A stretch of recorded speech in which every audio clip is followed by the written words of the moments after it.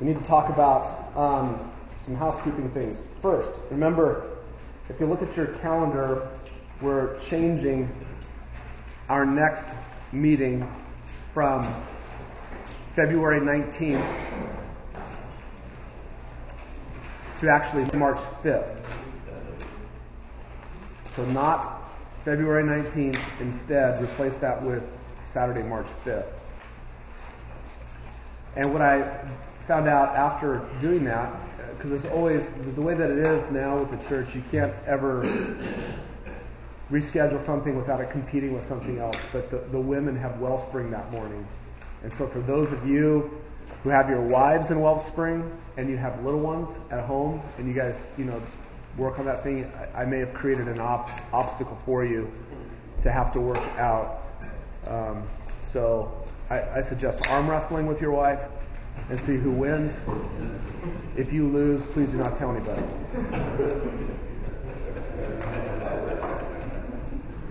Protect your manhood at all costs. Just kidding. But you'll need to be mindful of that as you work that out. And if you need to miss so that you can serve your wife and be home, I hope you would do that and just be online and listen. Okay? And we probably need to give up that manhood thing and preserve our marriage. Yeah. I'm not wanting to arm wrestling match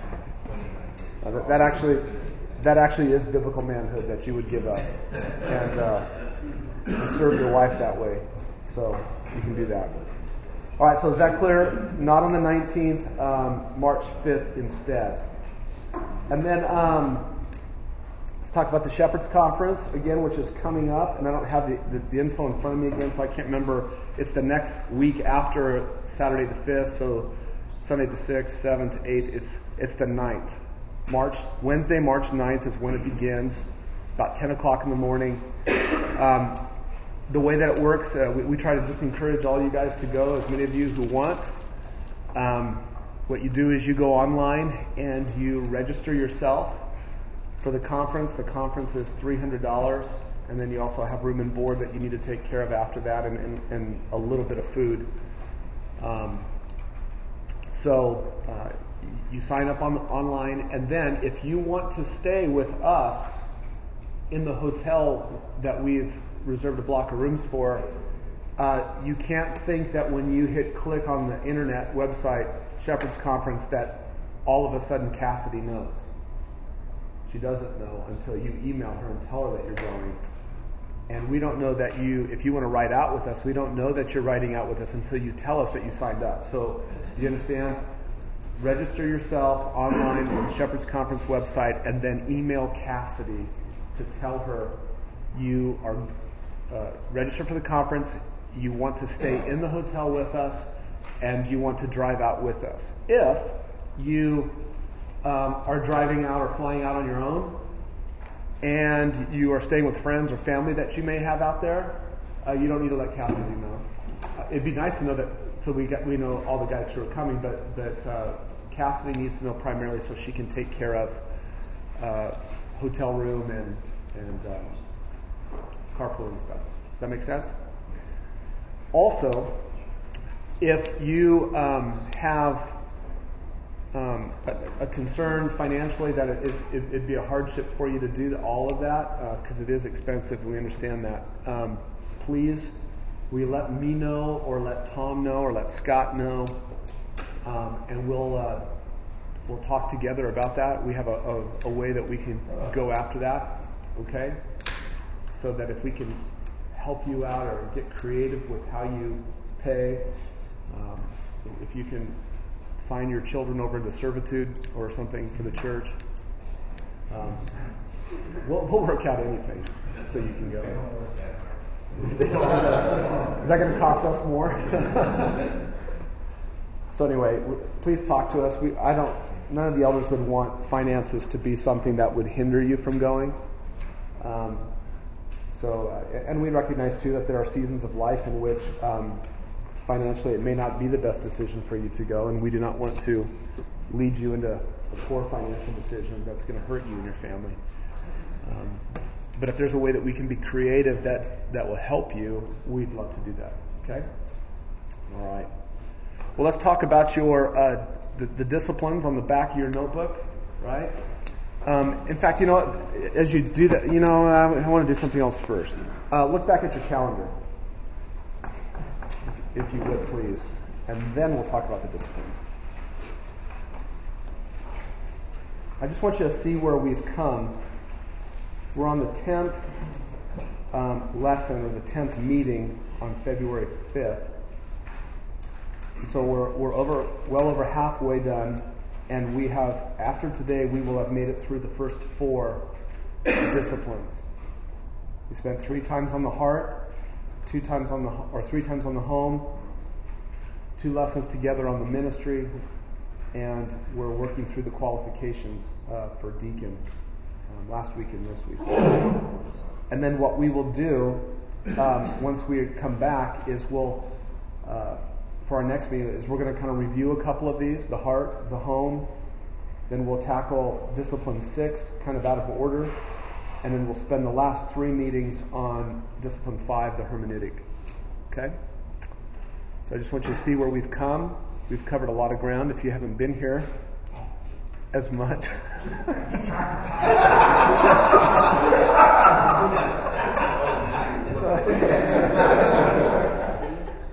For the guys who have been through this before, there's a lot of grace towards them, too.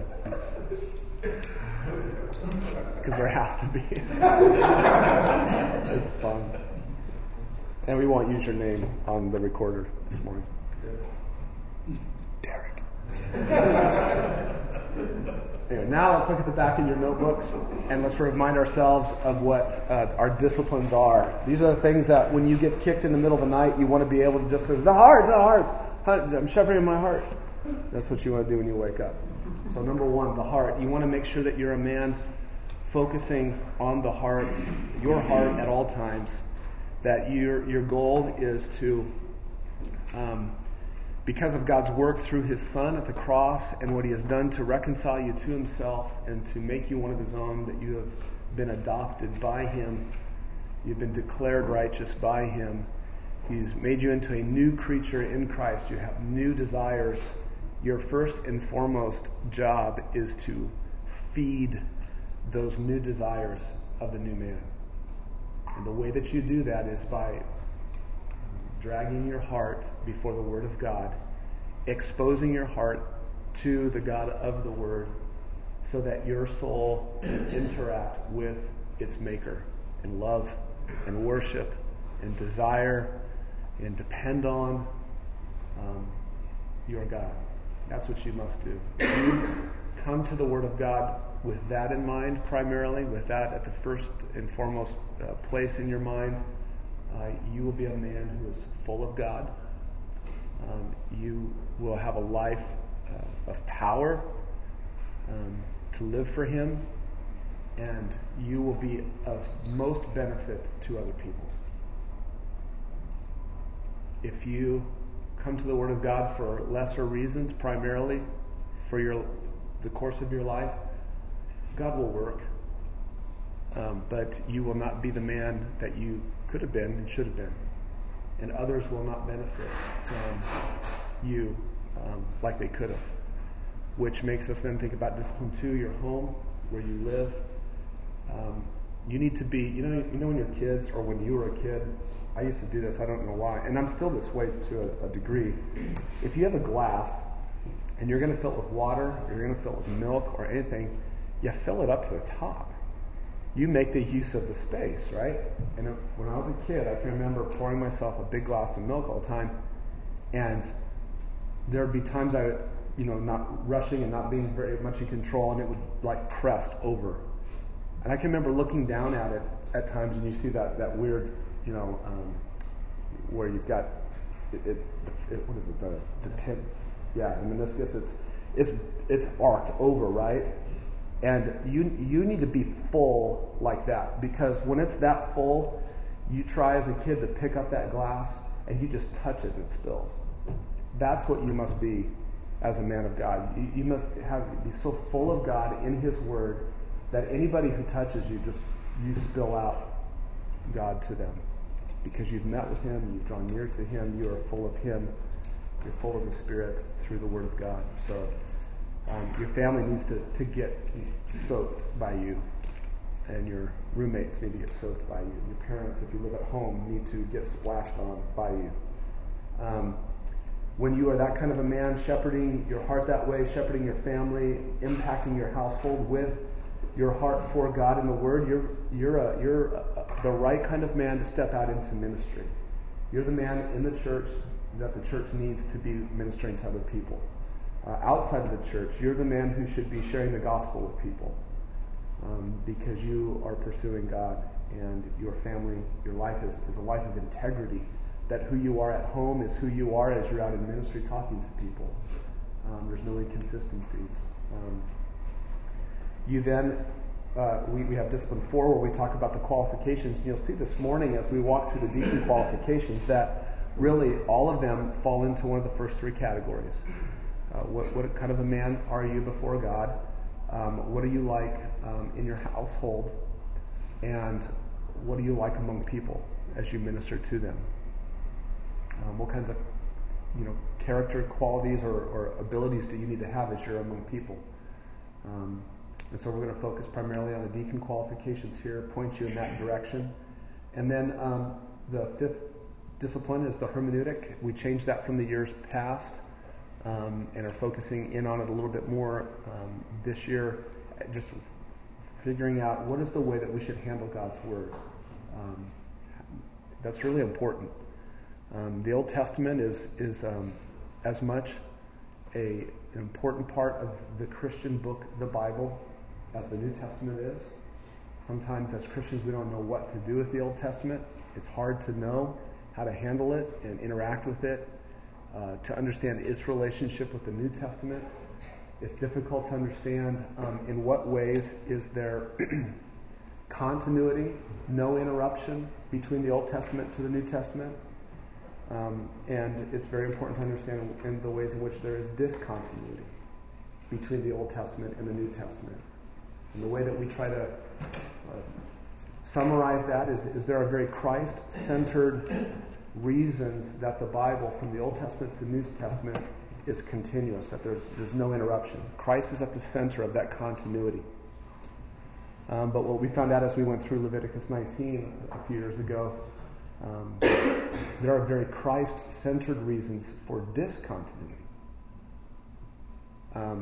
Christ brought an end to some very important things that were going on in the Old Testament. In fact, if you're reading through the McShanes, you read, was it yesterday, Mark 7? Thus he declared all foods clean. That's a problem in his day. Any man who would have stood up in his day and said, synagogue, all foods are clean. All it would have taken is one of the men to open up the scroll to Moses and say, you are a heretic. They would have grabbed him, they would have dragged him outside the village, and they would have picked up rocks, and they would have buried him under the pile of rocks. The only one who can do that to an exalted moral regulatory force like Mosaic law is the one who is greater than. And he has come. And so there are things to be, there's reason to step away from Mosaic law. Christ-centered reasons for stepping away. Christ-exalting reasons. Christ is at the center of continuity, and then obviously what you got to get at is in what ways is it continuous in Christ, in which ways is it discontinuous in Christ, and we'll talk through those kinds of things. And primarily the way that you discern that is by reading your Bible forward, not backwards. Don't read things later back into things earlier. Let each passage stand on its own merit, to its own audience, with its own meaning, but keep going forward. You can't just read the Old Testament and never get to the New Testament. And this is what happens a lot of times is some guys will want to teach the Old Testament and the sermon will be an Old Testament sermon. But your sermon or your lesson that you teach, it has to be a Christian lesson. It has to be a Christian sermon. And what I mean by that is it has to get to Christ. How you do that is everything. The ancient guys, had a hermeneutic in which the way if they were in the Old Testament, the way that they got to Christ was if they saw anything red, blood. So Rahab hangs the cord out her window. It's red. And the early church fathers launched off from there into the cross. That is a very not good way to handle the Old Testament. Christ-centered approach, yes, but all in the wrong ways. That is not what was meant in Joshua at that audience, for that audience. You must let the message for that audience come out clearly. Otherwise, you're messing with God's words. And you don't like it when people take your words and read things into them that aren't there. So let's give God the same courtesy that we like to have and handle his words as they ought to be. Anyway, we'll talk a lot about that the last 3 times together.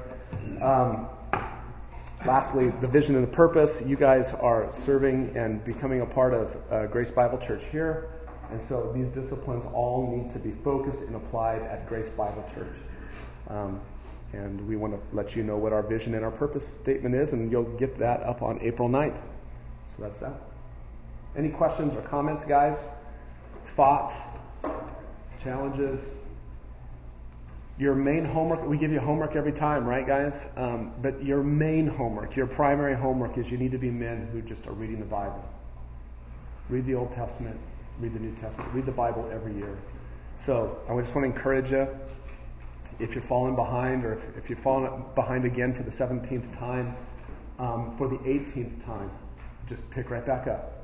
Whatever it says to read today, read that today. And get a long-range view in mind. I don't think that today you need to be everything and have to have read everything, caught yourself all the way back up. Reading 20-plus chapters to get caught up because you haven't read very consistently. Now start today and think, I'm going to build my life to be a life of consistency so that within a matter of months, a year, whatever, I'm going to be a man who's in the Word every day, and I'm going to read through the Bible every year, at least once. I know several guys who have been reading the Bible once and doing it realized that they wanted to read it even faster, and I know some guys who are reading the Bible a couple of times a year. And they also study the Bible at a separate time. And what they find is as they read it faster, where you don't have time to pause on every little thing, they're finding that they're seeing things that they never saw when they paused on everything. So another thing to think about, guys, is you cannot pit reading against studying. They are two different animals. And they are both very necessary in the Christian life. And if you have been primarily a studier, somebody who pauses and you don't let anything slip by and you just dig down deep into a passage, praise God, keep doing that. But if you're not reading, where you're going faster, and you're not allowing yourself to pause as often, you're missing out on something and gaining something from God's Word that you need to get. So your life needs to become a balance of both of those things. How do you do that? There's any number of ways you can do that. I mean, you can if you're a person that every day when you got up, and that was like what you did for a block of time was study, well, you're probably going to need to not be able to do it exactly the same way, depending on how tight your life is and time. So what you might need to do is make sure that you spend time reading every day, and then or read 4 days out of the week. But try to, in those 4 days out of the week, read the whole week's worth of reading that you're supposed to do. And then on 3 days of the week, or 2 days of the week, or however many days, study on those days. Take your passage and dig down deep. Okay? So you can get creative. I mean, just figure out the way to do it that works for you and your life and your schedule and your time, but try to work both of them in if you can. Okay? All right. 1 Timothy 3. Let's go ahead and get our Bibles open there. Find a spot. You can bookmark that for just a moment, 1 Timothy 3, and then I actually want to have you be back in Philippians 1 for just a moment. So be ready to go. Maybe put your paper in 1 Timothy 3 or something, and then back at Philippians 1. And let's Let's make sure that we pray before we look at God's Word and soak it in this morning, okay? Will you pray with me? Heavenly Father, thank you for this great opportunity to be together again this morning. Lord, thank you for the work that Jesus Christ did to remove all that was offensive about us to you. Our sin had made a separation between us and you. We were children of wrath as the rest. There's no way that we could utter anything from our mouths that would be pleasing to you, that would draw your attention to us. You began to work on us. You began to make sin clear to us. You began to do powerful things in our hearts, and we began to cry out to you, and in your grace alone, you transformed us. And you took away the offense, you satisfied your wrath, you carried away the guilt and the shame in your Son. He bore it away in his body on the cross, and we're so grateful. And it's on the basis of his work that now, as children of a Heavenly Father, that you hear us. And you long for us to come into your presence. You want us to commune with you in every moment of every part of the day, like a child would who is walking through the day holding his father's hand. Pray, Lord, that we would be that kind of men, that we would even be that way this morning as we look at your word. We want to be near to you. We want to draw near to these words to see you, to know you. We want this to therefore be a time of worship of you, not of ourselves. We want to express our dependence upon you as we are here. This is an expression of our need for you, our desire for you, and our love for you. So we pray, Lord, that you would help us to express all of that. Make your word clear to us this morning. Help us to understand the quality of life that you desire deacons to have. Lord, I pray for every single one of these men that you would work in their hearts in such a way, their lives, that they would be deacon qualified. We need you, and we ask all of this in Jesus' name. Amen.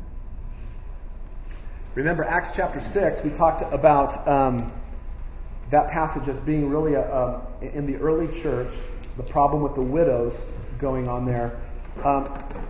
The apostles are functioning as prototype elders. They're not called elders, they're apostles. But they're functioning as shepherds in a local church, a big one in Jerusalem. The trouble arises with the widows who are not being fed, right? The Greek widows. And so they decided that the apostles decide they're not going to be the ones to fix what's wrong there. They're going to instead have the congregation help them select 7 men. And those men in that passage are not called deacons. They have to serve tables, which is similar to that idea. But we're saying that those are prototype deacons. It's the early church. It's the way that they decided to structure their leadership. Apostles overseeing the work of the gospel in the church. There needed to be, in their minds, another layer of leadership under them that took care of needs like this, so that the gospel in the church could continue to do all that it did. Now, fast forward, Paul is in prison. He writes Philippians. Paul and Timothy, chapter 1, verse 1, bondservants of Christ Jesus, to all the saints in Christ Jesus who are in Philippi, including the overseers and deacons. No longer prototypes,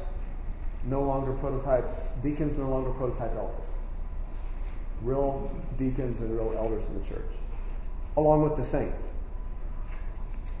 Grace to you and peace from God our Father and the Lord Jesus Christ. I thank my God in all my remembrance of you, always offering prayer with joy in my every prayer for you all, in view of your participation in the gospel from the first day until now. Now, what I want to draw your attention to is in number 1 on your sheet, and you can turn back now to 1 Timothy 3. We have to keep in mind the greater context in which deacons sit. Okay?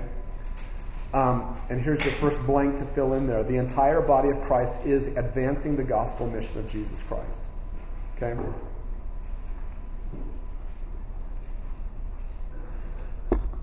And if you want, you can take that little half sheet of, that says Monday at the top. You can take this and just pull that aside. Don't let that be in your way. We'll get to that at the end of our time. The entire body of Christ in Acts was to be a part of helping the gospel go forward. The apostles were huge in that. They were functioning as missionaries within Jerusalem, helping the gospel to go forward. They were constantly speaking the word, preaching the word. They were getting beaten for it, and they continued to do it, right? The deacons we found, those prototype guys, they were doing the same thing. They were the same kind of men. In fact, by the end of Acts, one of them is no longer known as Philip, the guy who serves tables, but he's Philip the evangelist. And so deacons are concerned also about making sure the gospel goes forward. In fact, we talked about the fact that the Holy Spirit and the Word of God don't make any other kind of Christian than one who is concerned about the gospel, loves the gospel personally, loves to see the gospel be expanded to other people.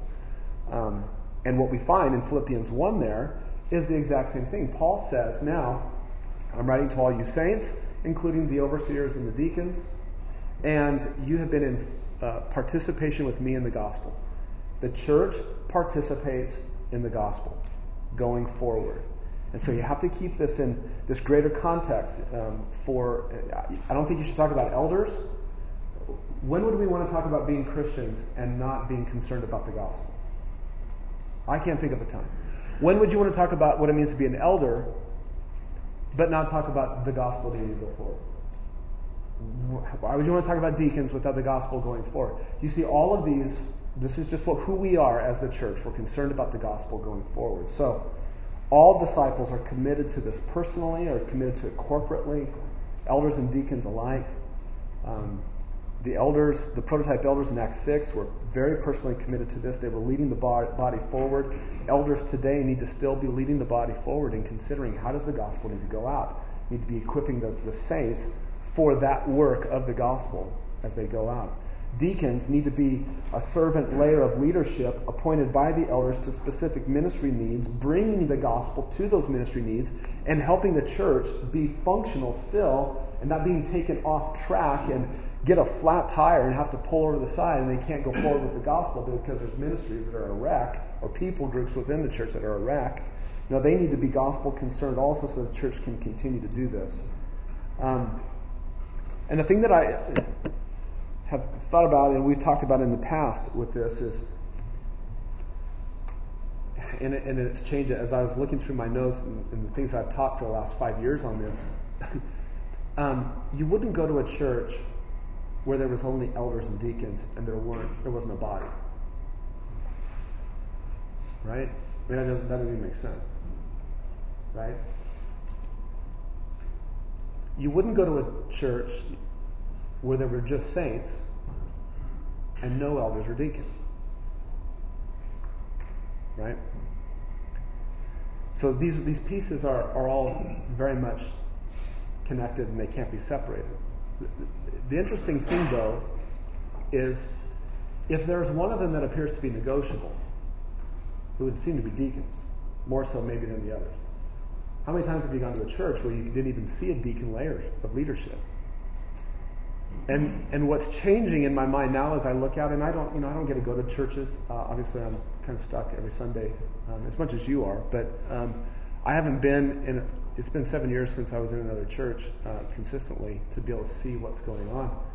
It appears to me now that maybe elders are negotiable. You have a group of men who are leaders, a leadership team. It's the board. You might even call them elders. Whether or not they're functioning as elders, I don't know. But what I want to press for is that there's, in Paul's mind, he wrote letters to the saints, the elders, and the deacons.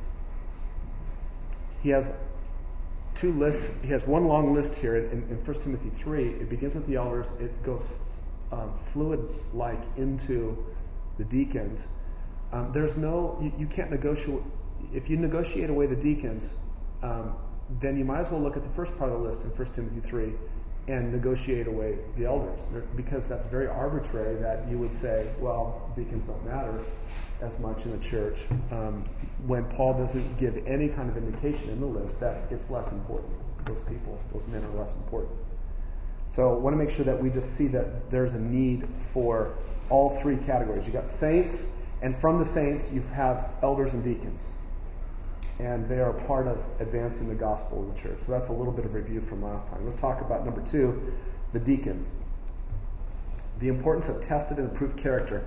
What I want to do is I want to read verses 8 to 12 for you in 1 Timothy 3, and you can follow along. Deacons, likewise, must be men of dignity, not double-tongued or addicted to much wine or fond of sordid gain, but holding to the mystery of the faith with a clear conscience.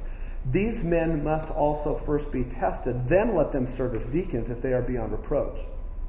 And the NAS says, women must likewise be dignified, not malicious gossips, but temperate, faithful in all things. Verse 12, deacons must be husbands of only one wife and good managers of their children and their households. For those who have served well as deacons obtain for themselves a high standing and great confidence in the faith that is in Christ Jesus. Now, what you see, and what we're going to look at here is verse 10 first, before we really jump into verses 8 through 12 or 13. But there's a spiritual grid here. That's what verses 8 through 13 are. It's a spiritual character grid that is being offered here by Paul, through which you should look to evaluate a man. And the question I have for you is this a new idea based on what we saw last time in Acts 6? A spiritual character grid. Is this a new idea?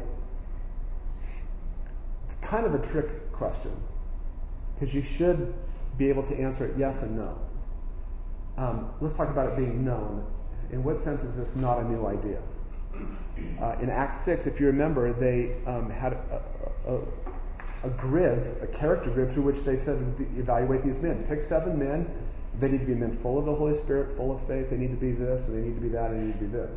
So in one sense, Paul's not doing anything different. There is still to be a spiritual evaluation, a character evaluation of these men.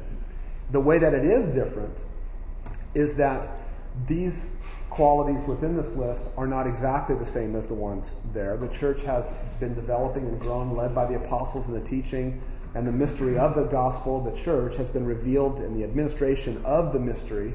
The ordering of the church by Paul has come about more clearly, and now this is, in a degree, a little different looking than Acts 6, right? So you have this character grid that's going on here. Now, interestingly enough, what he says, what I want to focus on in verse 10, is very interesting. You can fill in these 2 blanks there in your notes. This is the tested and approved character sandwich. That's what I want to call it. The tested and approved, under number 2 there, the tested and approved character sandwich of 3:10. Look at verse 10. These men must also first be tested. Look how it ends. If they are beyond reproach. What's in the middle? Let them serve as deacons. Now, where does that sit in the list of qualifications? Does it start off the list of qualifications? No, you might think that if you're going to have some type of a testing or approved statement like that, you might want to start it off with that. Does it occur at the end of the list? No, it's not a summary of the list of qualifications. Where is it? It's embedded right in the middle of the qualifications. And the question to ask yourself is why? Why would Paul do that? We don't know. We can only conjecture. But when you embed something in the middle like that, how easy is it to just separate it from the qualities around it? It's less difficult, or it's more difficult to separate it out. It has to stay right there in the middle. And so I think that's what Paul's doing is he says there needs to be a testing going on. There needs to be an approval of these men, and I don't want it separated from these qualities that we're looking at. So what I want you to do, you see how on your paper you've got the 2 arrows that kind of, one goes off at the top for first be tested. What I want to do is I want to talk about what it means to be tested, and you can kind of write up there what it means to be tested, and then underneath you can write about what it means to be beyond reproach. So let's talk about being tested, okay? Tested, the word there means to be tested like metal, to show the genuineness of the metal. It's the word you would use to refine precious metals, gold or silver or something like that. And you would put it under great intense heat, that metal, and in doing so, the impurity, it would melt. And the impurities would come to the top.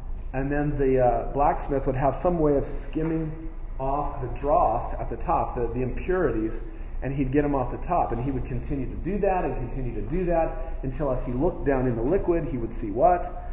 He would see his own reflection. And he would know that the impurities are gone. And the whole point of doing that, it was not because he was mad at the metal or that he wanted to punish the metal. It's because he wanted what was good in the metal. He wanted it to be shown to be genuinely what it was and to remove impurities. The idea of being tested, we need to remember this. When there comes a refining in your life,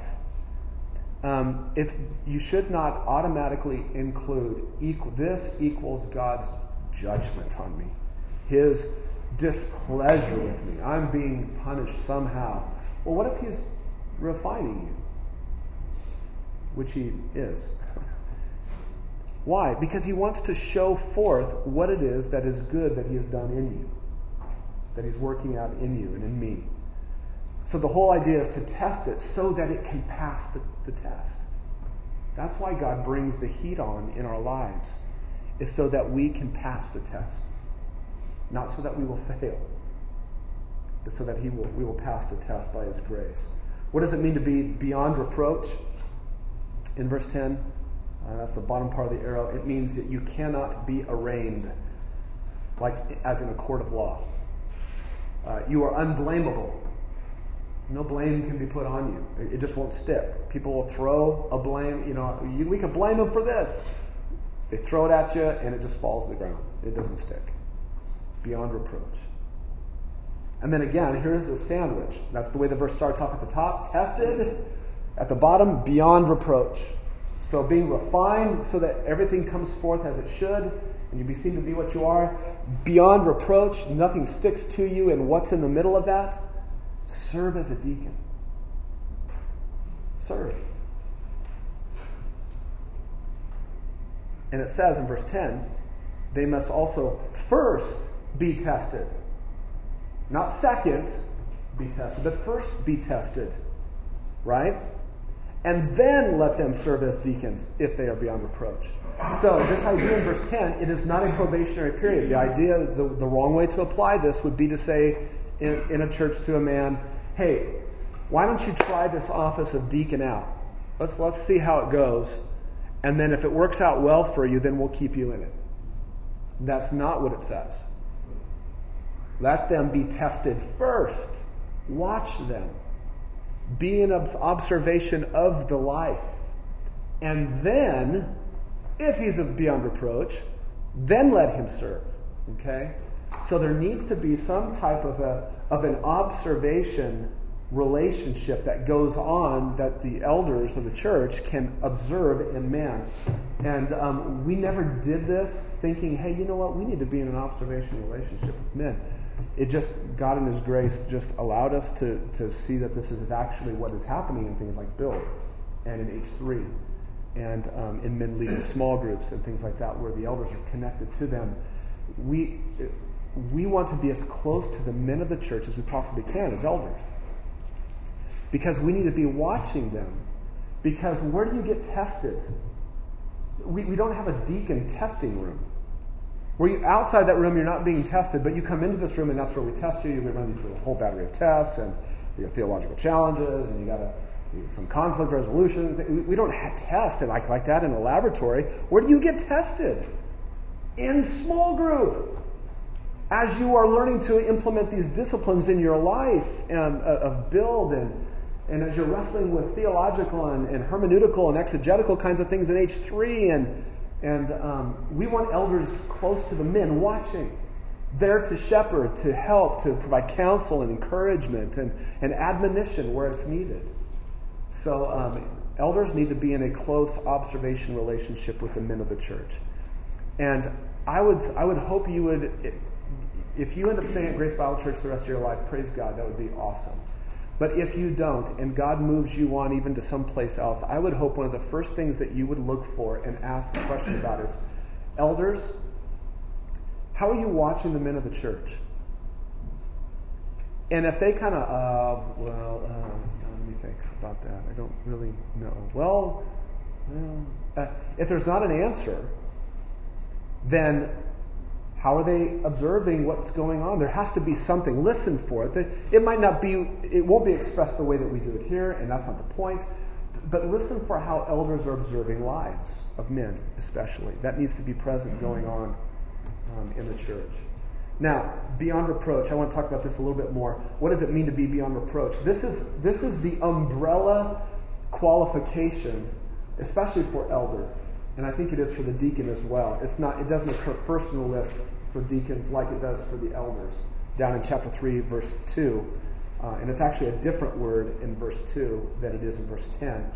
But that means it's the main idea. And what it means to be above reproach or beyond the reproach that might reach out to get you, what it means is, well, you have these specific qualifications. What Paul means when he says elders must be above reproach is he says, well, let me spell that out for you, verse 2. What I mean by that is you need to be a husband of one wife. You need to be temperate, prudent, respectful, hospitable, able to teach, etc., etc., etc. Deacons likewise, verse 8. And let them serve if they are beyond reproach. It's kind of that umbrella qualification of a man's life that is fleshed out by the specifics of being a man of dignity, not double-tongued, addicted to much wine, etc. Okay? Now, the thing to keep in mind is that elders and deacons are not called to an above-reproach life, and the rest of us are not. And so what I want to show you is something very important that you need to understand. Okay, so what I want you to do is, let's go back to Philippians 2. And I want to show you some important things here about all Christians are called to be blameless or above reproach. Philippians... If you define above reproach, isn't that where no one would even have... there would be no way to take this accused of stuff. It'd be like somebody down below you trying to shoot at you accusations about your character. And they go flying up, but you know what? You're above it. They don't reach you because they're not true. Or beyond reproach. They're trying to get you with an accusation, but it falls short of you because you're beyond it. It doesn't mean perfection. It means that you are an exemplary model of holiness of life that other people should strive for. And we'll see that here. Look at Philippians 2, verse 15. Verse 14, do all things without grumbling or disputing, so that you will prove yourselves to be blameless and innocent, children of God above reproach. 2 words in that one verse. And who is he writing this to? Is this to the elders? Or is it to the deacons? Or is it to the saints? Yes. It's to the church. This is what the church must be. Blameless and above reproach in the midst of a crooked and perverse generation. How about, let's go to 1 Thessalonians chapter 3. 1 Thessalonians 3, verse 13. Paul says in a kind of prayerful way in verses 11 to 13, he says, now in verse 11, now may our God and Father himself and Jesus our Lord direct our way to you. And may the Lord cause you to increase and abound in love for one another and for all people, just as we also do for you, so that he may establish your hearts without blame in holiness before our God and Father at the coming of our Lord Jesus with all his saints. Emphasis on all Christians. Go back to Colossians 1, verse 21.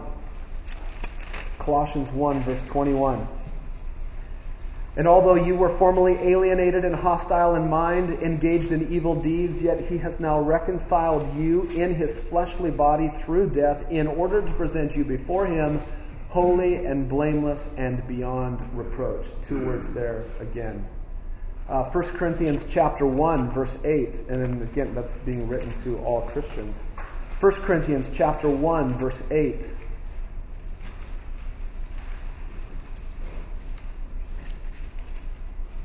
Verse 7 says, we're awaiting eagerly the revelation of our Lord Jesus Christ, who will also confirm you to the end, blameless in the day of our Lord Jesus Christ. The heart of God for all of his children is that they would be blameless. One more. Go back to 1 Timothy. 1 Timothy chapter 5, verse 7. This is interesting. 1 Timothy 5, this is the honoring widows part of Paul's instruction in 1 Timothy. So he's talking about widows here.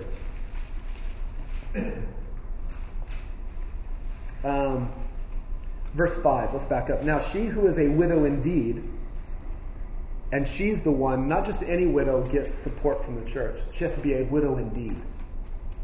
Okay? So this is the kind of woman that the church should take on and support. She who is a widow indeed and who has been left alone has fixed her hope on God and continues in entreaties and prayers night and day. But she who gives herself to wanton pleasure is dead even while she lives. Prescribe these things as well. Teach them, right? So that they, who's the they? The widows. So that they may be above reproach. So widows are to be above reproach in the church. All right, so in 1 Timothy chapter 3, verse 10, deacons are to be beyond reproach. Elders in 1 Timothy chapter 3, verse 2 are called to be above reproach. And in Titus chapter 1, verse 6, they are to be beyond reproach. All right, so the scriptures teach the saints are above reproach, the deacons are above reproach, the elders are above reproach. And in fact, write these three down. Write down 1 Corinthians 1:8 in a separate spot. You may have already wrote some of these down, but I want you to put three together. 1 Corinthians 1:8. And I want you to put down 1 Timothy 3:10 and Titus 1:6. And the reason I want you to put those three verses together is that the same word for above reproach is in all three of those. And in 1 Corinthians 1, it's for the saints. And in Titus 3, it's for the deacons. And in Titus 1, it's for the elders. Okay? There's a family of words of beyond reproach and blameless, and there's like three different word families that occur from this, or that represent this idea. But what I want you to show and see in those three is that's the same word, and it's used for all saints, for deacons, and for elders. So what does this mean? Do not allow yourself to think in a way that says, well, these guys need to be above reproach who are leading church and leading the ministries, but I don't have to be. No, you do.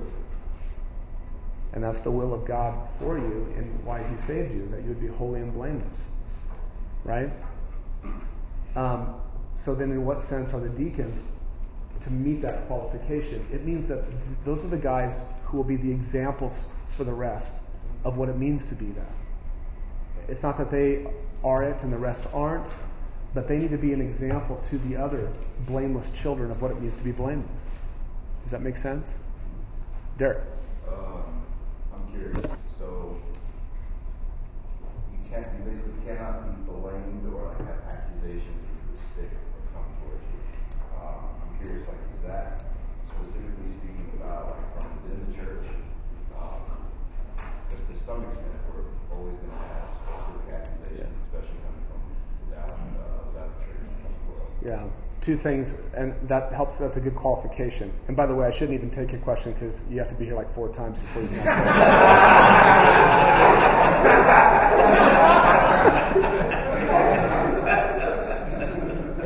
it. Why would I say that to a man who's so much bigger than me? I don't know. Qualification on this.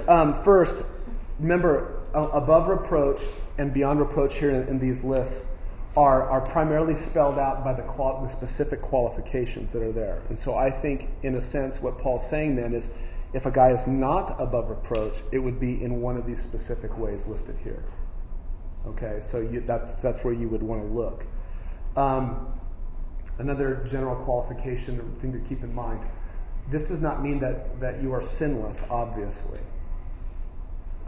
It's going to be an issue of unrepentance, perhaps, or just great weakness in an area where it's just not there yet, and therefore you're not beyond reproach. If the reproaches keep sticking, one might stick once, but if a guy goes and he repents and he demonstrates himself to be not characterized by that fault, that sin, that deficiency, that's one thing. If it continues to stick, there's not a confidence in the man's character.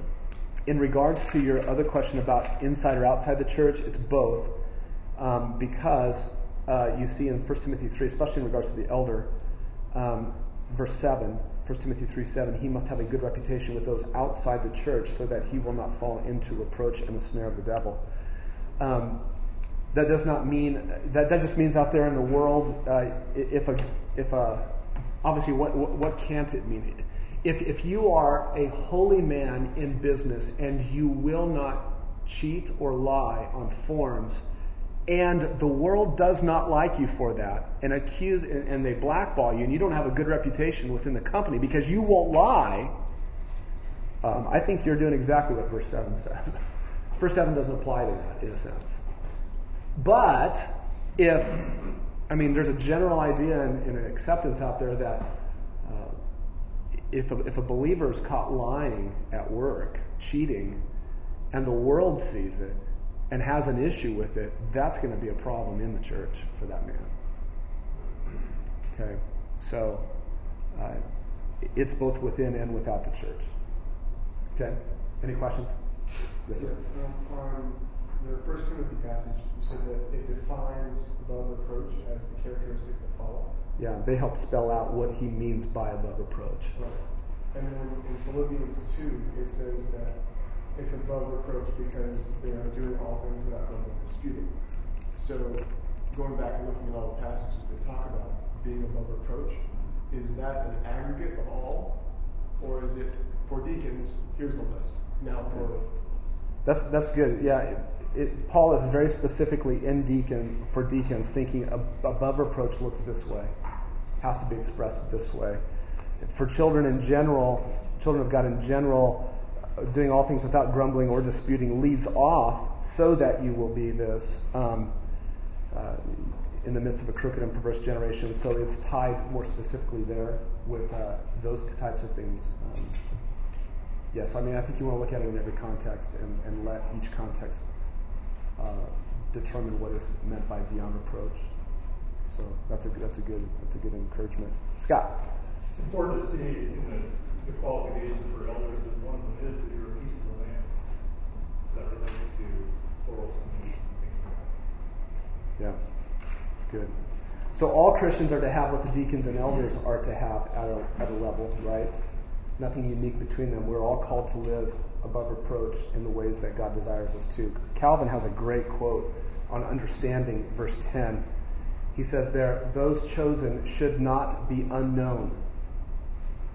That's the idea. First, let them be tested. And then, if they are beyond reproach, let them serve. Their integrity should be ascertained by all. This means this choice is not to fall at random and without selection on any that come to hand or mind. But this selection is to fall on those men are to be chosen who are approved by their past life in such a manner that after what may be called full inquiry or testing, they are ascertained to be well qualified. That's a good statement about what's going on there. How does verse 6 tie into being above reproach? Not a new convert of 1 Timothy 3. Yeah. So that he will not become conceited and fall into condemnation incurred by the devil. In terms of not being a recent convert. And how do you measure that? That's a great question. Very interesting to watch Paul in Acts on his missionary journey to go back through after he passes through once. And as he goes back through, at the end of that first missionary journey, he appoints elders in every church. Those would be relatively new converts. So I think there's a degree, and don't pick up any rocks and throw them at me yet. You can do it later if you all I think I'm crazy, but I think there's a degree of relativity on this for churches. It depends on where the church is, the age of the church, the condition of the church, and I think what is not relative is the list of qualifications. Would an elder in the Milu tribe be an elder in any church here? Could you see yourself appointing a man, an elder in the church in Milu, who might not be an elder here? Yeah, I think one thing that comes to my mind is just his ability to read. Interesting. I mean, that's a requirement, in our. That's a qualification. Yeah, but That's interesting. That's good. I mean, they would be reading like this, Right. but Timothy has just now come to us. I mean, that's how they would read, and I don't think that would fly here necessarily. So for other reasons as well. Yeah. There are some churches where there's a maturity level of the church where an elder in one church might not be even thought of as an elder in a church. A Grace Community Church in LA, where MacArthur's been pastoring for 50 years, preaching for 40 years or however long it's been. And there's a degree of equipping and training in that church of men that a man and an elder out here might not be an elder there. Not because he doesn't meet the qualifications necessarily as a church that he is in has ascertained him by, but it just might not be the same. So I think there's a degree of, I want to say there's a degree of relativity somewhat. It would seem like there, in terms of the refining, the testing of whether they're above reproach, that there would have to be some sort of time period. Yeah, I mean, the principle of verse 6 is you need to be really careful of people who have just come to Christ. What does that mean? How long? Well, consider that in your setting where you're at. And is his newness in Christ going to be a snare or a way for him to fall into condemnation? And so you need to be careful. The way that one church might discern that in him might not be exactly the way another church would discern the newness in Christ. I don't know. So there's a sense in which it has to stand as an unshifting qualification, and in another sense, I think there's a way in which it has to be, in each context, be determined what it looks like. Because one church may say, he's only been a believer for 5 years. The men on our board have been believers for 25 years minimum. We might want to not, and you know what? I don't know if I would necessarily fault them for that. I might ask questions. That guy might be more spiritual in his life than some of the other men. A church that's been newly planted, a guy who's been a believer for 5 years, he may be at the top of the list for elder. Obviously working through these other qualifications here. Dave? Just something that just popped into my head. Just kind of comment was when you talk about church planting, what's going around in my head is maybe we shouldn't be planting churches if we don't have qualified men to step in, as opposed to, let's use recent conference so we can plant this church. Maybe there shouldn't be a big rush to plant churches unless we already know we got well-grounded people. Yeah, that's a good point. I mean, you want to. That's why. I mean, what makes a church strong, an existing church strong, is that the men are being developed and are growing and becoming godly men, so that they can lead well. I think at some point, if a church is pouring itself into that, there's going to be hopefully a volcano that is about to blow, where you're going to have qualified men who are going to long desire the office, are going to long to shepherd. They're going to be demonstrating that they can shepherd, and you might find yourself ready to expand and reproduce the church. Those are great questions. Yes? What is novice in the Greek? I don't remember, and I don't have the Greek here, so. It's neophyte. Could also it's probably be good. relative in the fact that, age. talking about a person, Yeah. you know, that, and again, this would be relative. Yeah. Because Timothy was a young man, Yeah. but you know, maybe age is also something to be considered here. Mm-hmm. You know, when you're looking at, well, just age has more wisdom, and you know, just because you've seen something. That's an excellent point to be thinking about. We have to wrestle with that here. We have the church is almost 10 years old. It'll be 10 in April. And there have been some young men in this church since they were 20. And for 10 years, they've been very serious about their relationship with the Lord. They're 30 now. And I think we have some 30-year-olds who are elder qualified. I think we have some 27-year-olds who are elder qualified. Personally, when I look at the qualification in the list, I can't see something. That doesn't mean we've declared them such. We might have men in their 40s at this church. And I don't see necessarily these things within their lives. So age doesn't mean, in that sense, much. What is it that counts? What counts? In fact, the writer of Psalm 119, I'll see if I can find it for you. I think this is really helpful.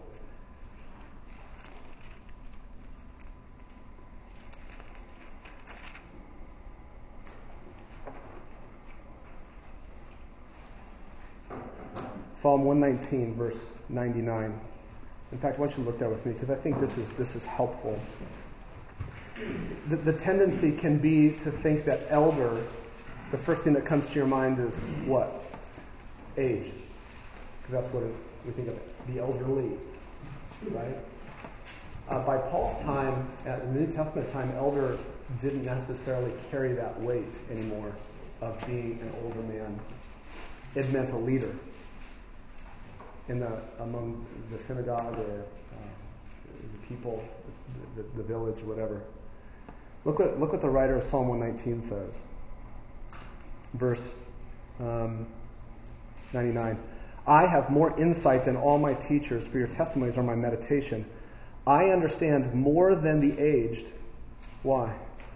Okay, so here's a guy who says, I'm younger than these other people, but I understand more than them. Why? Because I have observed. I obey.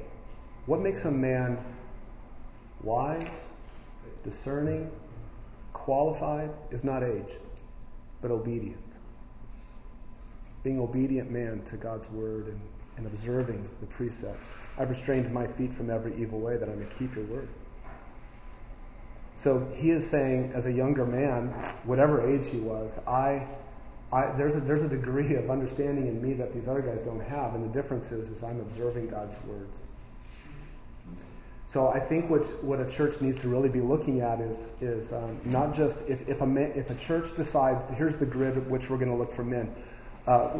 Hey, Cass, print off for me in the office the oldest guys down to the youngest, and we'll cut it off at let's say 38, and we'll look at 38 and above. Oh man. Obviously, that can't be what is meant by elder. Elder is meant by the qualifications that are here, and if he happens to be a younger man, and the elders of the church feel confident to put him forward to an older church, the elders are going to need to shepherd the body. And to me, it seems that's really important, that the final judgment almost has to be with the elders that are already in place at that moment. And there needs to be a very careful evaluation process. And the men who are doing it need to be men who are themselves above reproach, and the people have a trust relationship with them. And there's all kinds of other important factors that have to be a part of it, so that when an older church puts forward, an elder board puts forward a younger man in the church as an elder, and we did this a couple of years ago with Jacob Hamlin, and we had questioned, a couple people in the church had questioned about him, and we shepherded them through the process of why we did it. and they understood, and we didn't go forward until we were convinced that there was a satisfaction in the people's minds that Jacob was indeed elder qualified. And their issue was not that he wasn't elder qualified, they were concerned that he was young. And so we talked through these very things with them, and they were like, oh, yeah, I think I was driven more by the idea that an elder just must be older. Not necessarily, it's talking about a qualified man. Mark. For someone who himself has struggled with the adoption of young elders, to me it was more, as you look at Paul's expression of his own life, it was chief of sinners, struggle, fighting against my own flesh. And where I settle on it is not so much the age of a person, but if they look through this list and say, I've never struggled with any of that, then I think they're too young. Yeah. Regardless of how old they are, they're not ready. Right. But if they look at this list and say, I've never really struggled with gossip or wine or pride, then they're too young. Yeah. And that's what's challenging is if you've seen a model where young men are put forward quickly to lead and things like that, you have to shepherd your own heart and mind in such a way that you don't throw out the baby with the bathwater. Because there might actually be a condition in a setting in which young men might be elder qualified. So it's a shepherding opportunity. Desire is a part of it, and we're on elder qualification. We're not talking about deacons anymore, but this is good. This is helpful. Desire is a part of it. If any man aspires to the office of overseer, it is a fine work he desires. If a younger man God has been working in him in a way where he is qualified, and God is putting an aspiration within him, a desire for shepherding and leading, but the church says, I'm sorry, you may be 30, but you got to wait 8 more years because 38 is the age. That guy's going to be frustrated. Because you've put an arbitrariness on what God can do when he does it. And so we would rather shepherd the body through a potentially challenging thing. And by the way, just so that you know, the elders' agenda at Grace Bible Church is not to go look for young men to be elders. The desire of the elders at Grace Bible Church is to go look for qualified men to be elders. And if he's young, we're going to work through that. And we want to make sure that we have a process by which we're slow, we're careful, and we communicate a lot with the body. And I think we have that built into what we do at Grace Bible Church. And it's a matter of just being really thoughtful about it and moving slow. We have a whole year internship before a man would ever even be considered and have hands laid on him as an elder. He has to go through an exhaustive evaluation to fill out and do from doctrine to life, season of life. His wife has to be a part of it.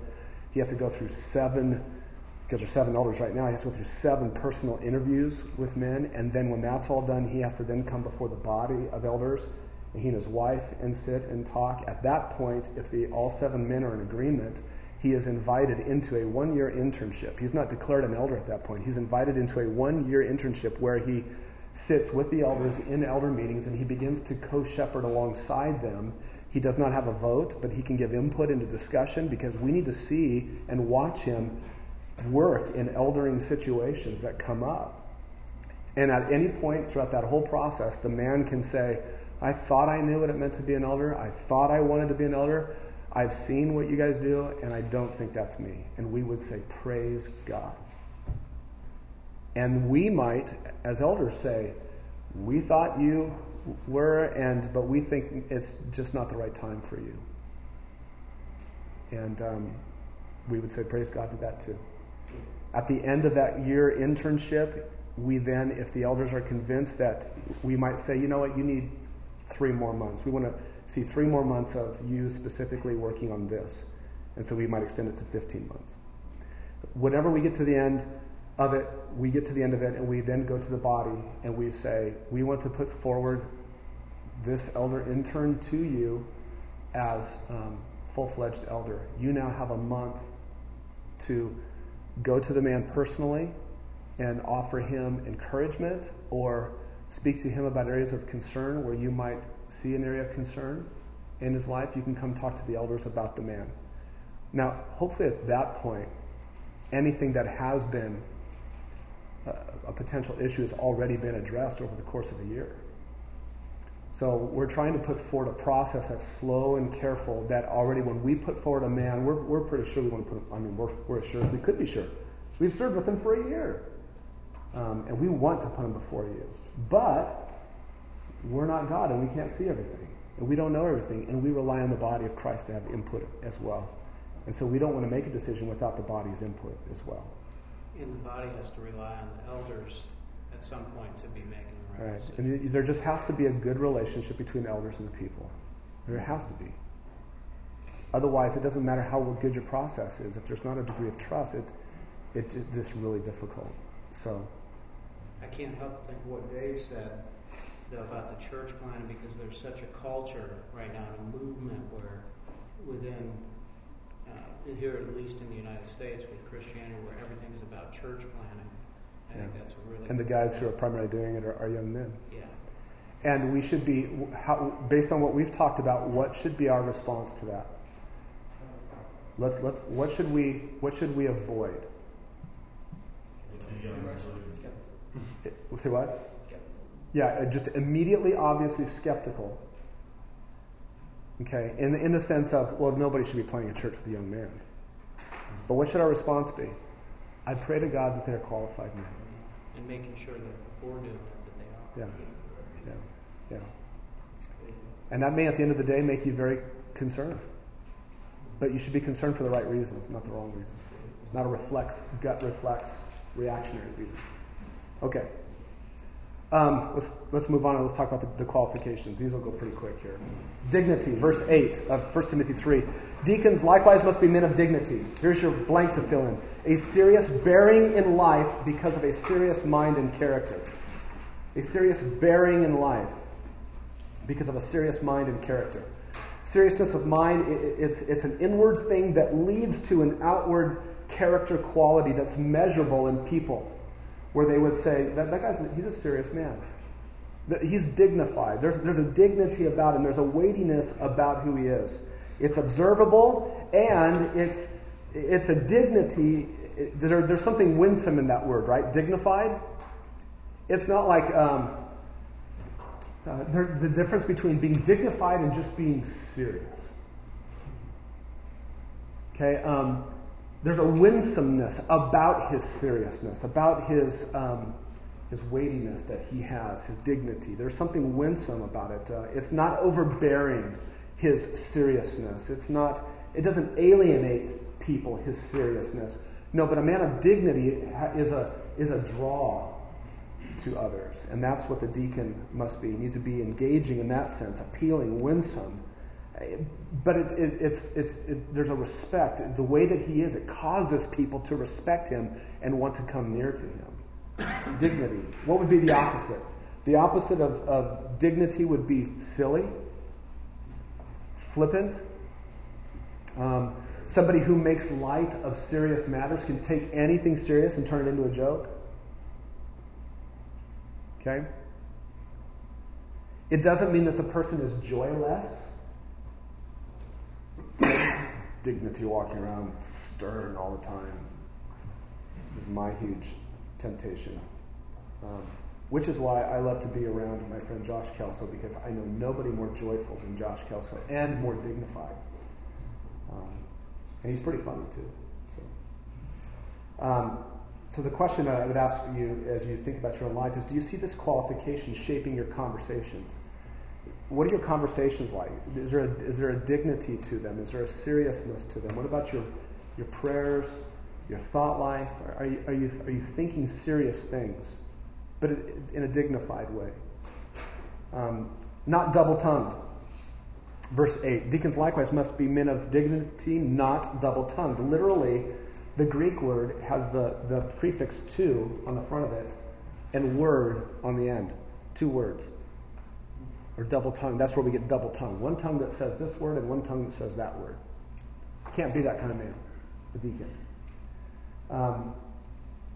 It might be the idea of not being a talebearer or a gossip, but I think the more the idea is there has to be consistency in what the man says.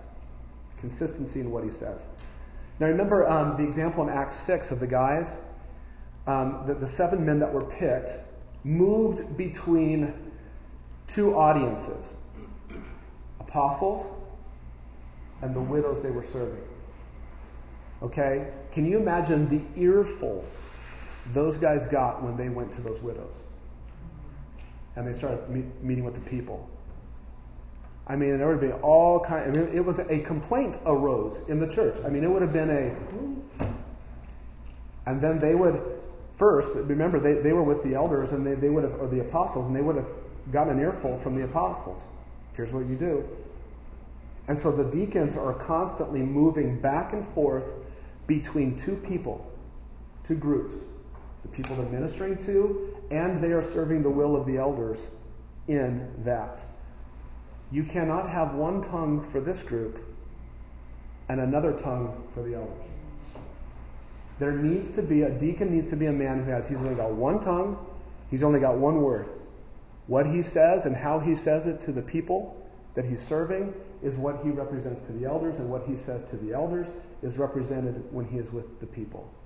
And here's where I find the big temptation in my own life. And you guys can decide if you wrestle with this also.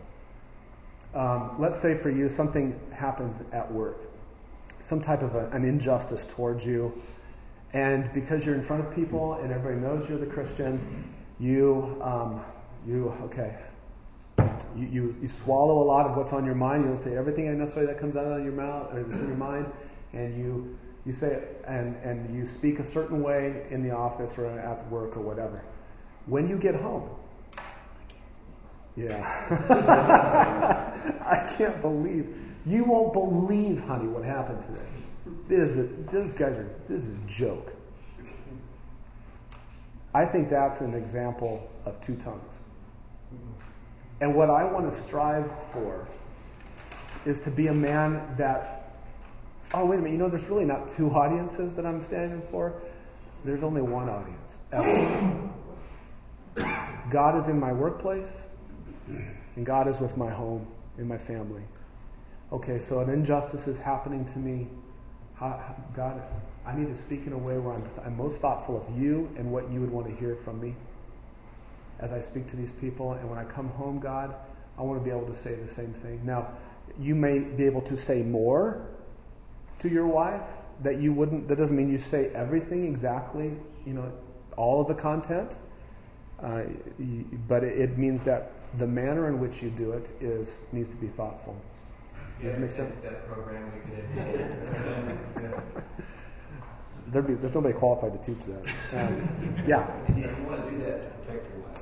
Yeah, you do that too. I think a lot of us don't realize that. Yeah. Tell the whole story. Yeah. From my world as an administrator, I can't do that because if I do that, then it brings her down and the household down. I try to be very careful as an elder what my wife knows, and because there can be sometimes things that are just really. As an elder, you might see something beginning that looks like it might be unfolding in a way that would be really bad, and so you watch carefully. And it might end up turning out in an amazing, wonderful, Christ-honoring way. And as an elder, you're part of your burden of shepherding is you go on the roller coaster ride of, oh my goodness, to praise God. But I don't want my wife going to church and looking across the room and going, oh, before she needs to. You guys with your work and your situations need to be thoughtful as well. So, not double-tongued. Sincerity with your words. Question for you, does the content of your speech or your portrayal of what happened change as your audience changes? Just be watching for that. Next qualification, verse 8. What was that? Oh, I didn't give it to you. I'm so sorry. Oh, as the notes are compared on the man's words, discrepancies don't become apparent. Discrepancies. I'm sorry, guys. Discrepancies. If you need help spelling it, find the smart guy at your table. Next one, not addicted to much wine, verse 8. Not addicted to much wine. Here's your blank to fill in. A repeated, habitual turning of thought to or use of alcohol. I would broaden it beyond wine to alcohol because I think that's what Paul meant. Is wine was the way of saying the stuff we drink that's got alcohol in it. There was strong drink also as a separate thing, but I think we can apply it to alcohol. Now, why do I say a repeated habitual action? Because the verb that's being used here by Paul is in the present tense, so it's continual. It's a continual, ever ongoing turning to alcohol or to wine. And why do I say in turning of thought or to use of alcohol? Because of the way Paul has it structured grammatically. I could tell you exactly what it is, but it's not the point. The point is the way that he used the grammar is that it's a thought process that he has in mind with the verb and the dative that he uses. It means that there's something internal first in his mind that's going on in regards to it. In other words, it means his thought is influenced by much wine. Now, that could mean, obviously, the effect of alcohol on the mind. It influences the mind. But I think it's also even more than that. It's a person, here's the way that I've come to understand this and explain it. I think it's a person who has become occupied with alcohol's presence in his life. That's addicted to much wine. Preoccupied with alcohol's presence in his life. In other words, there's a sense in which alcohol becomes kind of the center of gravity, that wherever the man's at, he's got thoughts of, it comes back to the next time I can, or maybe, is this a situation which would be appropriate to maybe order, get a beer with the guys? And it's just constantly falling toward his thoughts, whatever's going on, fall towards alcohol, the influence of it. So you can be under the influence of it, that sense, without even being intoxicated yet, but man, you're just looking forward to that. It's on your mind, being influenced by it. Now, over the years, as we've talked about this, I've had guys say to me, well, you shouldn't be addicted to much coffee either. And I've rebuked him thoroughly.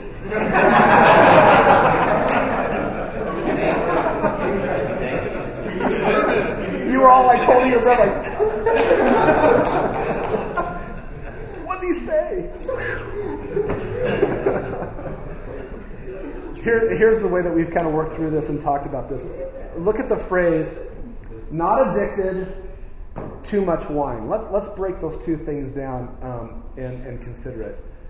Wine, whatever you put over here, not addicted to, fill in the blank. In one sense, wine could be substituted out by really almost anything else. Look, prescription drugs, just drugs in general, nicotine, and then let's keep descending down the list to things that are far less important. Caffeine, I'm joking somewhat. Sugar, okay, whatever. In one sense, not addicted to. In one sense, you could take that out and you could really supply anything. And what would be your point in that? You'd be putting the emphasis on being not addicted. What man do you want leading anything who's easily enslaved by something? Wouldn't that fall more into idolatry? Yeah, I think so. But the idea here is, yeah, I think so. I wouldn't separate it out as something different. But in regards to the specifics here of a qualification being used as addicted to. Continual falling in thought to that. He doesn't use the word idolatry here, but it's not unrelated to it for sure. Do you think you could replace wine or alcohol with something else? Sugar? In one sense, theoretically speaking, I would say any man who is addicted to fill in the blank should evaluate his life And you should be careful because his life, he has been mastered by something. But that would be idolatry. Well, to me, this it could seems be. like it's more like that because I would go with like prescription drugs or something like that because it seems like it's more. Oh, and of an addictive nature. Yeah, I understand that. I'm not sure that's what. The nature of this discussion at this point is broader probably than what this is, and the reason I'm sharing it with you is because this is the result of prior years of having this conversation with other guys. So I'm not going to disagree with you at all on the idolatry thing. It could be very much that it might be related to that. I might be crossing the line over into idolatry without even having really thought that. So that's a good point. But the point is if your thought life is constantly gravitating towards something and you're looking how you can work in the next whatever it is that you've loved to have and your thoughts just fall to it all the time, I think that's something to evaluate. Now you would be talking about sports at all. Of course not. Dave. And by the way, this is half of the point. I've got the other half coming up, so I'm going to take questions, but there's another half. Yeah, you might be touching on it, but when we start talking about addictions, I just keep thinking about self-control, in everything in our lives. Because I can get that way with golf, but I think what I'm seeing here is the effects that alcohol can have. We've seen people, I've lived it, get hammered, and you see the effects it has on the mind. And I think that's what's focused on here. Right. We're not going to be filled with focus if we're getting hammered, and we're under the influence, as opposed to I drink 4 pots of coffee. Yeah, but I mean, it's really focusing on our thoughts and our minds as we're pointing to make. Right, absolutely. Yeah, no, that's good. On the other side, if I can complete the thought, and that leads me right into that. Remember I asked you, not addicted to is one part, much wine. So you can take the wine out in one sense, think about whatever it is. The emphasis then is on not being addicted, not being somebody who's going to be easily enslaved to anything else. Now let's leave wine and take out the other part. Why does it matter that he says much wine? Because of what you just said, the intoxicating effects of alcohol. What affects your judgment? Look, I don't care. In this sense, I'm going to undo everything I just said. I don't care what you say about caffeine. You might get a headache if you change your intake. You might be a little more jittery with it, but the effects of it on your mind does not compare to being intoxicated. You tell me, which man do you want making a ministry decision? A guy who's had 4 cups of coffee or who just drank 4 beers at lunch? Okay? There's a difference. Paul says wine for a reason. Okay? And they need to be careful. You have to be thoughtful. Can't be addicted too much. Yeah. There's parts of the Bible that describe being drunk and separating your heart from your mind. This idea that you can't truly focus on God at that point. But aren't there also other activities that in your own heart, the very act of doing it is an escapism or a way to essentially no longer focus? Sure. I mean, there could easily be, look, just wrong thinking in general can be devastating to you. Paul is thinking specifically here of a specific object that has a unique influence on the mind in a way that a lot of other substances don't. And so he is saying here, can't be addicted to much wine. So the point here, I think, guys, is and obviously he's not saying alcohol is sin. He's not saying that. But what he is saying is the man needs to be evaluated in regards to his use of alcohol. And so the question to ask you, that I would ask me, is when was the last time you evaluated your use of alcohol? If it hasn't been something that you've evaluated because, and look, guys, I would really strongly encourage you, if your primary justification for drinking is, well, the Bible doesn't say I can't, you need to reevaluate why you're doing it. Because that's not why we do anything. We do what we do to the glory of God. And so, you're going to put a beer in front of you, you should only put a beer in front of you, wine in front of you, whatever is in front of you, you're going to put in front of you, I'm going to do this, and I'm going to glorify God in the way I do it. And you can. You just can't be addicted to much wine. So if you haven't evaluated your use of alcohol for a while, guys, I would encourage you just to do that. Okay? You're not being exhorted here to do anything other than that. And if you want to talk to an elder about your use of alcohol, please do. We'd love to chat with you. Okay? Not fond of sordid gain, verse 8. Not fond of sordid gain. Loving the gain of wealth in such a way that causes my character to be questioned. There's the blank. Causing my character to be questioned. You can love the gain of wealth in such a way that would cause your character to be questioned. That's sordid gain. It's material gain, monetary gain from a questionable motive. Dishonest gain. So in other words, what Paul's saying here as a deacon is you might be in a situation where you're going to have to deal with finances, resources, and you're going to need to be careful.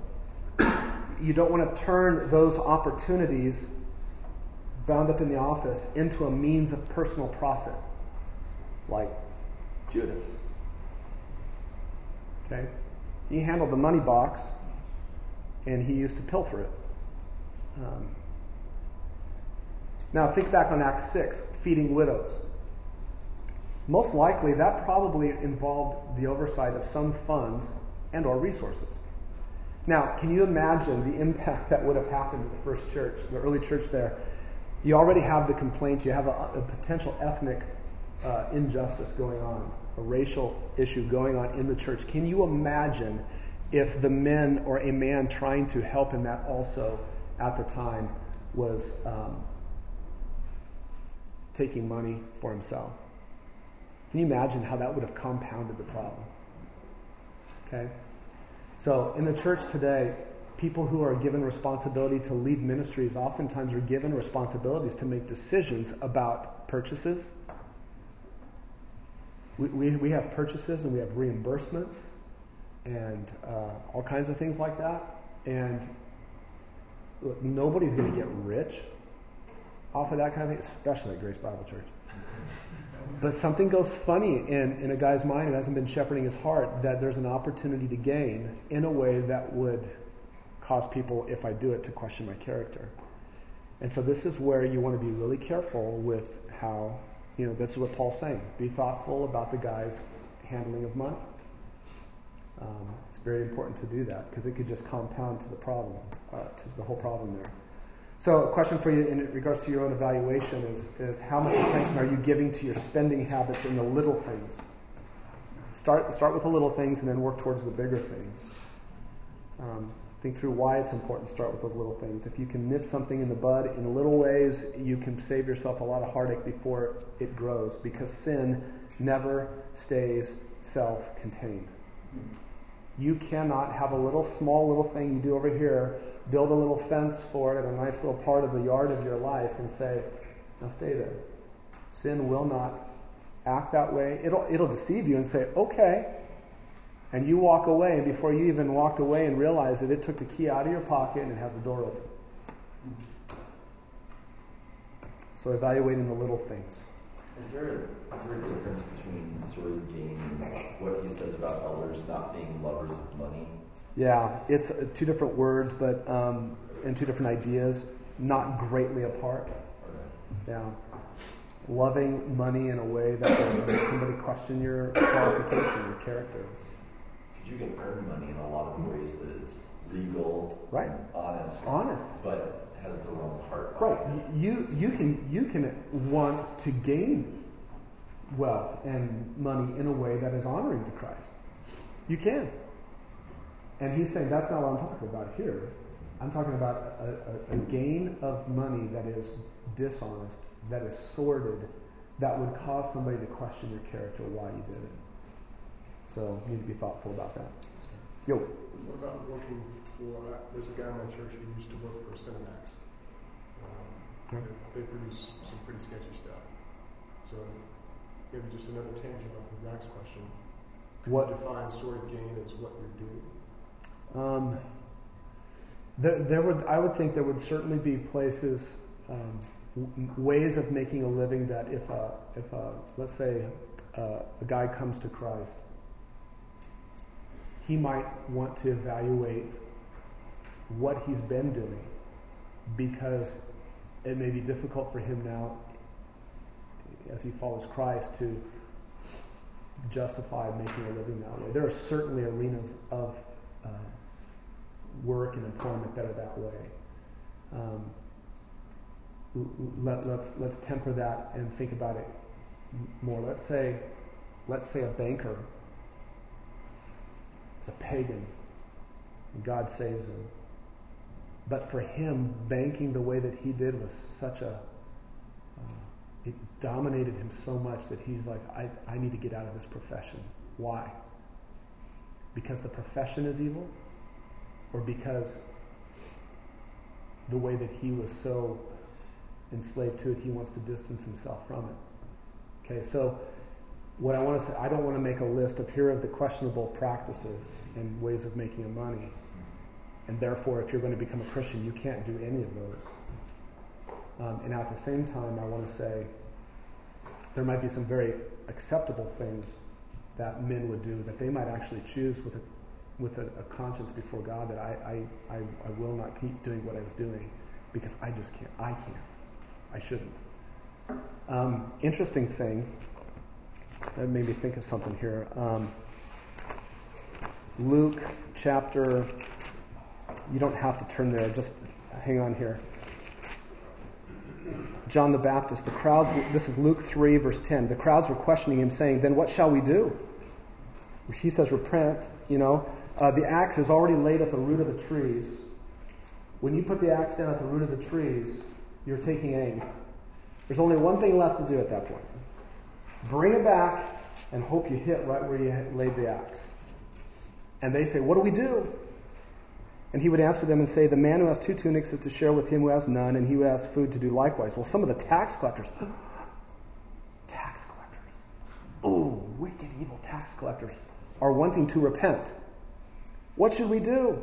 They came to be baptized. "Teacher, what shall we do?" John said, "Leave that profession. Collect no more than what you have been ordered to." Some soldiers were questioning him. And you know what the soldiers did? They could stop you anytime on the place and say, "What you got the money back? Your horse? You know what? That's a good-looking horse. A Roman would look good on a horse like that. Give me your horse." Some soldiers were questioning him, saying, "What about us? What shall we do?" He said, "Do not take money from anyone by force or accuse anyone falsely, and be content with your wages." He didn't say leave. Now, that doesn't mean that there are not some professions, prostitution, in which somebody should leave. Okay? But I think we need to be careful with how the gospel would make somebody change their thinking about about the profession. Enough said. Scott? Yep. Take a stab at that. Please. I believe in talk that if there's something in your life that causes a distraction, for instance, if I was having lunch yesterday and I saw Scott Maxwell sitting somewhere with 4 empty beers in front of him, you weren't drunk, you weren't intoxicated, you know what? It would affect my being able to listen to you this morning. You weren't supposed to tell you that. But I mean, you know what? Your appearance, if it's a distraction, I've been involved in a ministry that if you were obese, not that you weren't heavy, but you know what? If you were addicted to food, if you were obese, then they would just rather you not that you're not saved, not that God doesn't love you, but it's just a distraction. So if you can't share the gospel with someone without distracting that person in some way, then you need to deal with whatever. Yeah. I mean, that's what I see in all the qualifications for elders and deacons. Yeah. There's those are some good thoughts just to think through. And it requires a body of people to be very gracious with one another and to believe the best in people before making judgments and asking questions and all that good stuff. That's good. Let's go on. Holding to the mystery of the faith with a clear conscience, verse 9. But holding to the mystery of the faith with a clear conscience. Here's what the blank you can fill in. An ever-present grasp on what is believed, which causes the conscience to affirm, not condemn the man or his ministry. Now, that's a wordful, but let me explain to you. What do I mean by ever-present grasp? Verse 9, holding. Holding. It's in the present tense. It means keep holding on to. Continually hold on to. Why do I say what is believed? Verse 9, the mystery of the faith. The mystery of the faith. The mystery of the faith is, again, when Paul uses the word mystery in the New Testament, it doesn't mean something incomprehensible that is presently not known, but it means that it was a truth before that was unknown, but now has been revealed, and Paul is making it known, but he still calls it what it once was, the mystery. Okay? And what is it? It is the mystery of the faith. What is this? It is not the mystery of trusting in God. That's never been a mystery. Okay? It's not the mystery of trusting in God, the act of putting your faith in God. It is the mystery of the body of faith that you believe in, the content you believe. That's why I say it is the ever-present grasp on what is believed. And Paul doesn't come right out here and say what it is that is to be believed. I don't think it's the gospel. Because I don't think the gospel was actually not known before. Because Paul preached the gospel. Jesus preached himself from the scriptures. The only Bible they could use to preach the gospel when they got started was not a mystery. A substitute in the place of those who would worship bloodshed. He was Messiah. Okay? So I think it probably, in a context like this, with Paul instructing Timothy in regards to the church, I think it probably bleeds over into the body of truth that you believe concerning also the church and how the church is to be worked out. He says in verse 15, just a few verses later, I write so that you will know how one ought to conduct himself in the household of God, which is the church of the living God, the pillar and support of the truth. He's talking about church-like things that are a part of that, and so I think it is a ever-present grasp on what is believed, and he has to do it with a clear conscience. Verse 9. That means his conscience needs to affirm him in the way that he continually holds on to what he believes. Okay? Scott, the NIV says, keep hold of the deep truths of the faith. The deep truth. Okay. Things that would have been needed to be revealed about the faith that weren't revealed before, but now are revealed about the faith. And what are those kinds of things? Well, it'd be certainly the name Jesus in regards to Messiah, Jesus of Nazareth. It would be also to include things like that the church is formed out of the preaching of the gospel. Nobody saw that coming. Those kinds of things in the way that they would. And so if they want to refer to that as deeper things that maybe wouldn't have been known, I think that's good. I can go with that. Your conscience is that thing about you that God created you with, that when you feed it properly, it is operating as it should be. It is well equipped to affirm you or to condemn you for what you have done. And this is why it's so important to feed your conscience well. You feed your conscience with the truth of God's Word. Because then it's like a clear window then, I think is the way that MacArthur describes it. It's a clear window through which truth comes through and into your life and can speak what it needs to speak to you. If the window gets foggy and fuzzy and clouded and truth cannot come through and penetrate into you, you will not be guided the same way. So you have to have a clear conscience, a well-informed conscience. So the question to ask you guys is, what role does the Word of God play in your life? And do you have a clear conscience about the way that you even approach God's Word, which contains the mystery of the faith? Do you have a clear conscience about the way, your motive that you have in coming to God's Word? Do you have a clear conscience about the way, the frequency with which you come to God's Word? Do you have a clear conscience about the level of doing that results from your being in God's Word? You want to have a clear conscience about the way that you are continually holding on to the faith, the teaching of the New Testament church.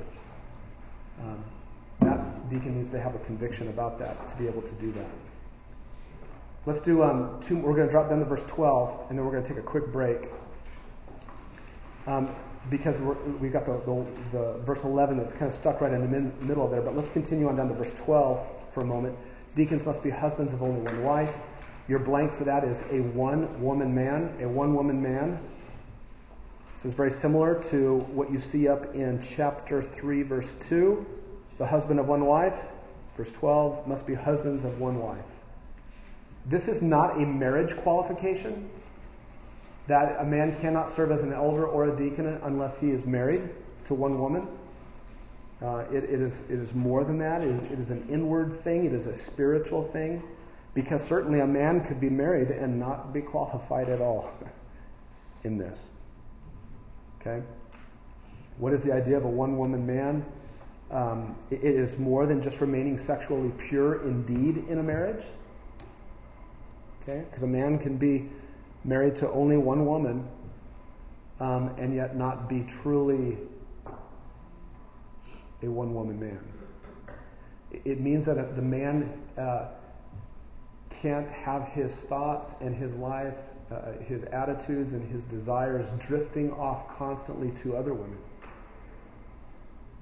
That's not a man that a man who is that way you would not want leading anybody. He needs to be a man who is striving to bring his thoughts and his attitudes and his desires and his affections into line with God's word and funneled right towards one woman, and that one woman happens to be his wife, if he's married. If he is not married, he is doing everything he can to rein in his thoughts and his desires and his affections for a woman. He's keeping them very well protected. And he'll have those affections and those desires and those wants someday. And when God reveals that woman to him, he will direct them towards her. But if he now as a single man lives in such a way that he lets his affections run rampant for men or for women all over the map, whoever he sees, there is no encouragement for that man that when the one woman comes, all of a sudden he will be different. And you and I all know this, don't we? Because if you're like me, you wish you would have fought a lot harder when you were single. It is an ever-present battle to keep your thoughts and your affections and your desires for your wife and your wife alone. Watch your eyes. Watch. There's sometimes when you're out in the world and you're working or wherever you are, there's sometimes the first glance is unavoidable. It's the second one that's scary. Okay. Watch yourself. Work on those things. Ask for help. Fight it with the gospel. Restrain your affections for only one woman. Marriage is good. And your wife is better than you deserve if you have one. Amen. And if you don't have one, you can still be a deacon. And you can still be an elder, I think. I don't think that's what the point of the passage is. Good managers of their children and their own household. Question? Smith and I were talking about this. Don't believe anything. In regards to applying what you just said about your thought life, is that an application or an interpretation? That's an application. Absolutely. I'll let you know. There's another position out there. Great, respectful man believes that what Paul was trying to say was could not be a polygamist. That would have been something in their day that they would have dealt with, and that's something in tribal settings in which you deal with that. Men having more than one wife. Oh, that reminds me. Who was I with? We were talking about that. Oh, it was Jacob. Jacob, his father-in-law was a missionary among the Huichol people in Mexico, in the mountains, a tribal people, an Indian people. And the men had multiple wives there. And I asked them, I said, well, how did they handle this qualification? Because the elders were just talking about this qualification last Sunday. And he had just a fascinating answer. I'll encourage you. You guys go ask him sometime what he said, because we won't take the time now. Or you can ask Joey what they're doing as they're looking to appoint elders. And we encourage our guys to kill off all their wives. On second thought, stay away from Joey. Those are important things to think about, and that you and I, living where we live, we fight this at a different level in a different way than they do in other settings and parts of the world. Good managers of their children in their own households, verse 12. Good managers of their children in their own households, provides direct and ongoing oversight of children and household affairs. Oversight is the word you're looking to fill in the blank there. The better way, I think, to translate this is good managing. Good managing, verse 12. Good managing of children and household. Managing well. Provides direct and ongoing. Why would we say ongoing oversight? Because it's a present tense verb. Again, it's continually going on. Why do we say direct oversight? Because of the verb that is used has a preposition on the front of it that means before. Standing before. It's two ideas. It's standing and before. Meaning that the father or the man is standing before his household. He's doing it continually. He's standing before his household. And you know what? Not only is he doing it continually, he's doing it well. He's doing it good. It's bad English, but it's the way that they would say it in the Greek. Good standing before his household. His children, his household. Okay? And again, the idea, what's the opposite? It's not a man who's ruling his household from afar. He's over here busy doing, hey, honey, get that, fix that. And he's over here. No, he's there. He's present continually before his children and his household, watching it.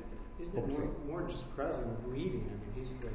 He's present there. He's not a distant husband. He's not a distant father. He's not a distant part of it. He's overseeing what's going on. That doesn't mean that he has to make every single decision, obviously. But it means that whatever is going on, it didn't happen without him, for the most part, knowing it or giving responsibility to someone else to carry it out for him and to trust them. Again, I don't think this means that the man has to be a married man, nor does it mean he has to be a man with children in order to be a deacon. And same thing with the elders over in chapter 3, verse 4. He must be one who manages his own household well, keeping his children under control with all dignity. But if a man does not know how to manage his own household, how will he take care of the church of God? Paul's point in the elders, and I think that the same idea would apply over here to the deacons, is the argument from the smaller to the greater. If a man has a household, let's say a few souls in which he is overseeing, if he is standing over it and he cannot do it well, why would you ask that man to then stand over others beyond that in a larger sense? You wouldn't want to do that. So there needs to be a faithfulness in the smaller things, a smaller number, a smaller sphere of shepherding and oversight and influence before you give the man a broader one. So the question for you guys is, how connected are you to the guidance over your children and over the affairs of your house? You could be present in your house, but that doesn't mean you're standing over it well. You can be there, but that doesn't mean you're doing it well. Hopefully you're asking your wife how it's going, getting some input from others. What do you do? Let me ask you this. Husband and wife, no kids yet. Husband becomes a deacon. 2 years later has a child. What do you do? How do you know if he's standing over his... How do you know if he's going to stand over his children? An elder. Elder is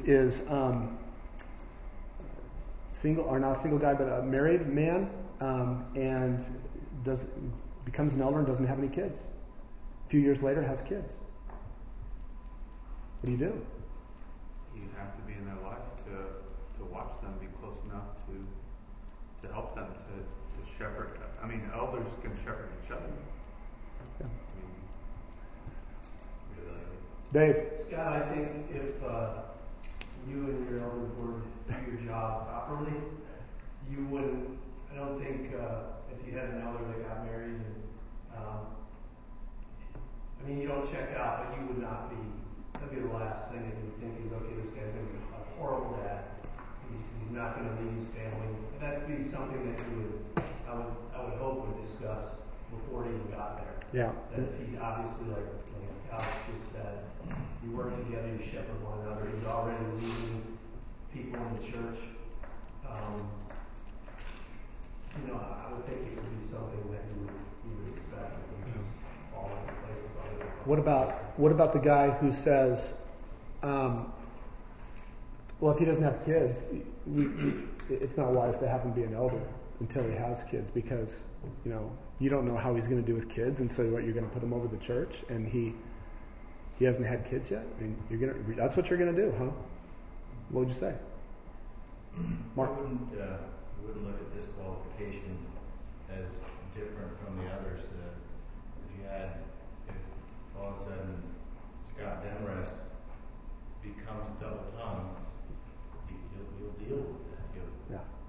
It's not like any one of these you could fall into sin as an elder. Yeah, it's good, Tom. I guess when you went over the age thing, I somewhat disagree with what I heard. Okay. It's not that I disagree with all that, but I think this is one thing why the word elder means someone older, someone that has gone through that, and I think to eliminate a lot of these problems that guys that have been through the heat and been through the wars and been through that thing, that if I was a pastor of a church and I was going to look for elders, I would look for elderly people just because of the experience in life. And in this, without having children, that would be a problem that would be eliminated through the process. And most of the time, Tom, hopefully most of the time, Tom, you would find yourself in a good place, because hopefully most of the time, a man as he grows older is being obedient as he's growing older, and from a young man with no kids in his house, he was managing his household well, and as kids added, he just continued to be the same. Hopefully you would do well. But the question you have to ask yourself on your position is, and you said it well, you said, to me it means an older man, and that's fine for you. The question is that what the Word of God means?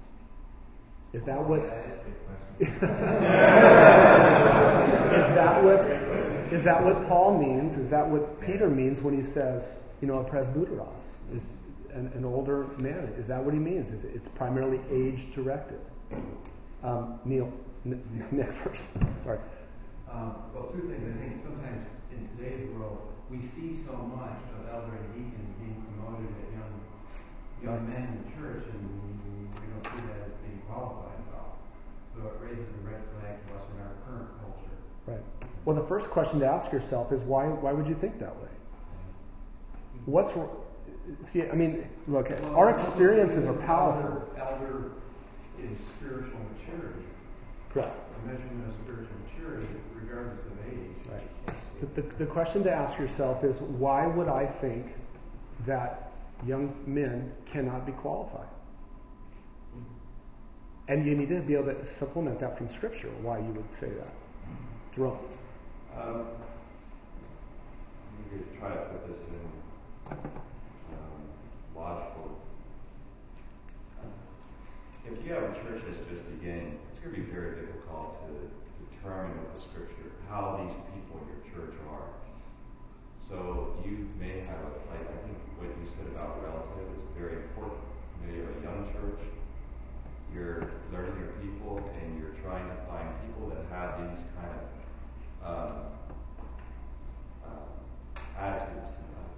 But let's say a church is 20 years old, and you've had men in that church for 20 years. Those now men who are 20 or 40, if the church is doing what it should be doing, then those older men should be coming to that point in their life that, they should be this kind of man.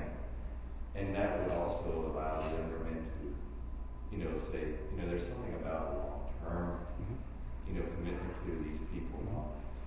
So that, I think that relatively, if you have a church that's 20, 30 years old, you have older men that should be available and should be the models. But a young church, like with Paul and Timothy, and he said to Timothy, you know in the scriptures as a child. So you're it, Timothy, even though you're really young and we're looking for, elders, you're it because this is where we are. But I think over time, though, I think that the church should mature, that they should be able to look out among the congregations, the older men, correct, that, hold these, because if they look out the congregation, they've been around for 30, 40 years, and they still can't find older men, then I would be saying, what is this church doing? That would be a problem. So therefore, let me ask you this. Are you saying that the only men that they should appoint are the older men? No, not at all. I'm saying, what does the Bible say? Also, the Bible says able to teach. And I think that comes in, are we able to shepherd the people that God has given us? And if they're not family or they're not then tried in different situations to experientially be able to teach and do the things that the Word gives us to look at and qualify someone. Sure. Teaching takes time. Able to teach takes time. Able to teach is experiential. And for us to see that word takes time. Correct. Whenever we've evaluated a man, we've obviously we want to evaluate a man on the basis of all of the qualifications, and able to teach is how is his influence with the Word of God in the body? Yeah.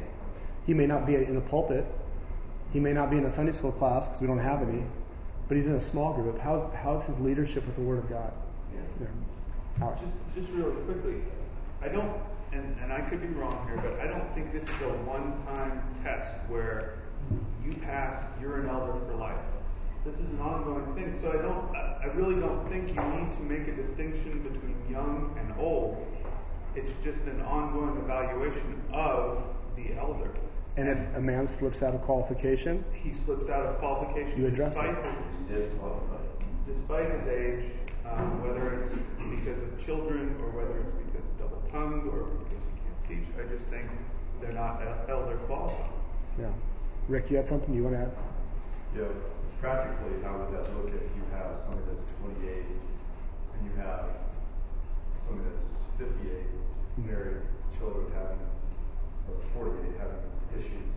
Would you, if he's a biblically qualified elder and the 48 is not, you can see how he could easily speak truth into the 40-year-old man's life. But I've also heard the 48-year-old man say, you haven't sinned long enough to even counsel me. Yeah, and I would say then you need to show me from here, where you can, that you have nothing to say to me. When in fact I can show you, and just did from Psalm 119, that I have more understanding than the aged because I observe your commandments. And so hear what I'm not saying. Grace Bible Church is not on a path looking just for young men to put forward. We're looking for qualified men. And what I want to encourage any of you who have been in a situation where you've watched young men be grabbed and pushed to the front to the exclusion of caring for and shepherding and qualifying older men, you need to shepherd your hearts very well with the Word of God, to think rightly and soundly about what an elder is and what a qualified deacon is, what a qualified elder is, what a qualified deacon is. You need to think carefully about that. The danger always is to react and over-respond in a way where you'll throw out good things that you should not throw out. And that's where you have to be thoughtful. You have to be careful about what you've experienced. I'm not asking you to throw away your experience. I'm not asking you to lose your skepticism you might have about what you see happening with young men. Young men have unique challenges in which they succumb to pride And you know what? Older men succumb to just being cranky. Okay? So pick, what do you want to pick? But love people, be involved, ask questions, get to know young men, and find out. Mark. Praise God for guys like Jacob Hamlin, because as I understand it, the role of an elder is not to relate to me, Great not point. to get me. So if I look at a guy like Jacob and say, you can't counsel me about having children, because you got a baby, but that's not the role of an elder. The role of an elder is to relate to the Word. And if somebody says, well, you can't, where would men be with counseling their wives? I don't know what it's like to be a wife. Yeah. And we have to be careful to not establish arbitrary parameters and guidelines, because if you say, well, you haven't parented like I've parented for as long as I have to be able to say something to me, I would be the first to say, I mean, look, many of you guys in here are far ahead of me with where I'm at. My oldest is 11, or just turned 12. And I don't sit there, when I'm sitting with any of you guys who've got, 17-year-olds, I don't sit there and think, oh, you know what, man, I've got so much to offer you. And yet at the same time, I'm not afraid to try to speak into your life. Why? Not because I think I'm an expert and you're not, but because I'm your brother. And I parent and you parent. And we want to be obedient to Scripture, don't we? And so let's look at the Word of God together. If we say, you can't shepherd me until you've done this, well then I can't shepherd any couple who has had a miscarriage. Because I haven't had one with my wife. So I have nothing to say to you. So where are we going to draw the lines? And so we have to just really be careful and think biblically here. Eric. The man that wrote those qualifications, the man who was writing to, was young. 1 Timothy 4:12. Let no one look down on your youth, but rather in speech and conduct, love, faith, and purity, show yourself an example of those who believe. And I think, as we're describing that, it's more what you said. It breaks those stereotypes that we've heard. Yeah. I will hope as and this is the thing that we have loved. I mean, when we were, after the church blew up from the inside out, and we got 4 wheels put back on, and a few seat belts were working, and people were riding along, and once in a while, an older couple would come and visit this young church. And the first thing that they would say is, wow, this is a young church. So you noticed that, didn't you? Yeah, it's kind of hard to not notice. And I would say to them, you know what we need in this church so badly? You. Would you please, don't just think, well, this is all young church. They don't need, they don't want, they don't need, whatever. You have no idea. Please. And you know what? They did not stay for a long time. And I understand. And I'm not saying I agree with their thinking, but I understand why they didn't. As the church has been growing in size, and we've been incorporating more middle-aged and gray-haired and up, it is an absolute answer to prayer for the elders. Absolute answer to prayer. It is everything that we've wanted. It is everything that any of these young guys in this church need. We have to have it. And I hope that as we grow up as a church, another 10 years from now, 20 years, we'll be able to look back. I hope that the qualification of men in this church for office of elder is overflowing. And I hope that when you look at it, you'll say, there's a 30-year-old, and there's a 68-year-old, and there's a 42-year-old, and a guy that we're looking at is 29. He's going up there. And I hope the point is qualification. Qualification. Because how much do you find written in Paul or in Peter that addresses age? The most you'll see is a word presbyteros. And it had, by that time, New Testament times, lost its sense of just older. I'm not saying it was completely empty of that, But that was not what was used to point that out. What do you find space given to? Let me give you a list of character. Let me tell you what a shepherd does, 1 Peter 5. You see character and you see ability. And you see the emphasis on that, not on age. It's not on age.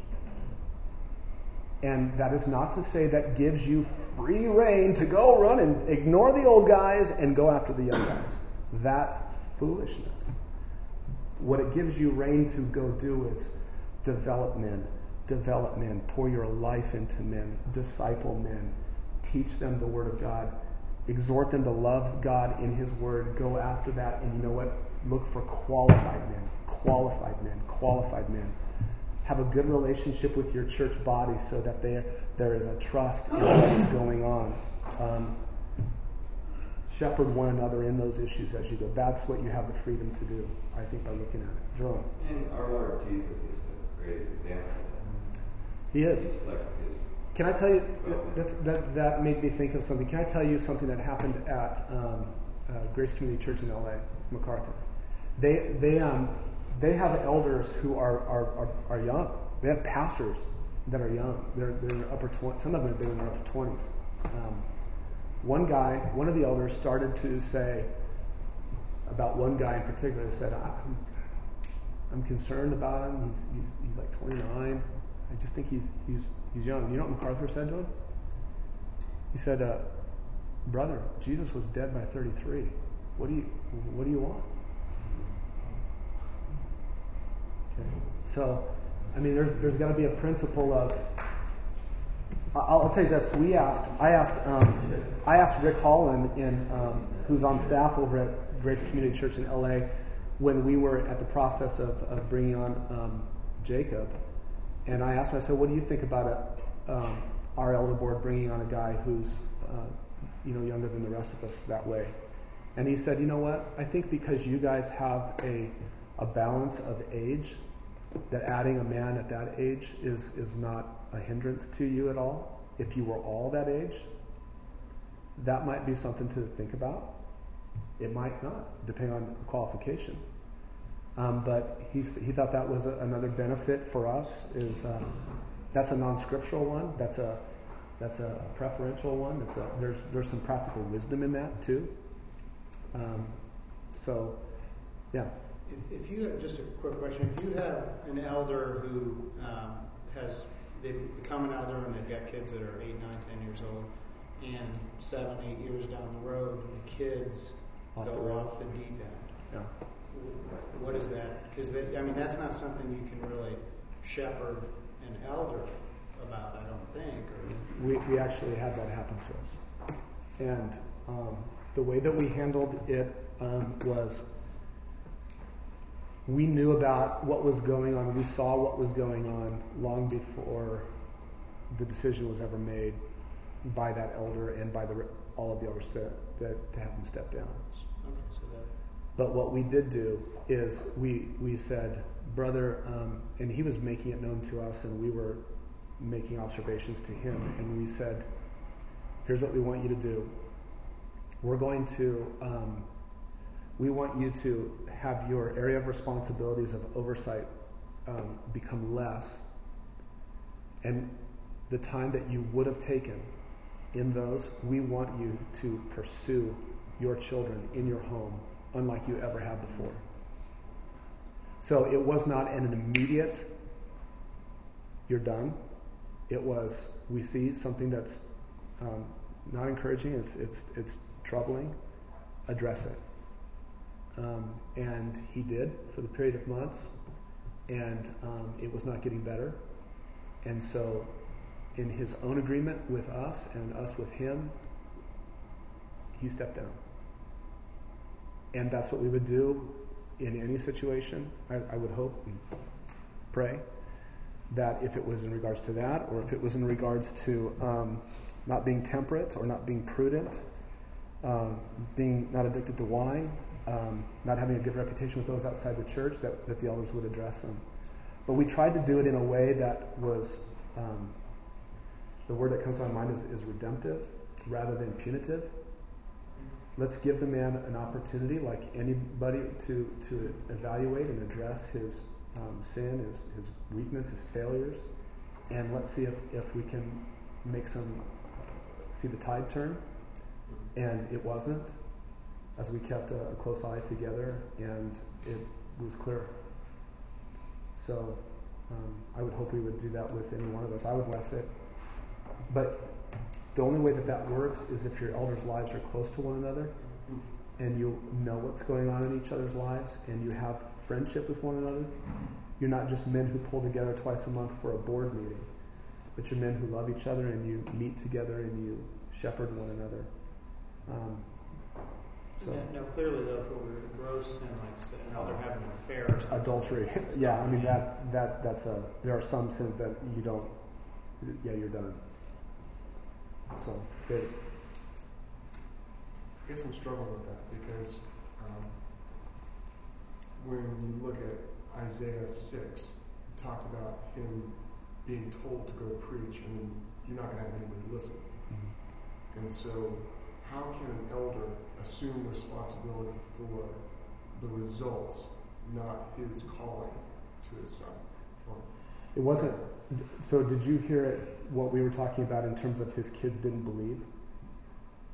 Yes. That's not what the issue was.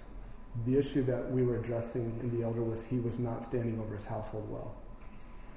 And that's a character and an ability issue. So that's why he stepped down. Not because his children were not believers, but because he was not shepherding his household well. Yeah, the issue, it's really important to keep in front of you that the issue here is the man. The issue is not the man's kids.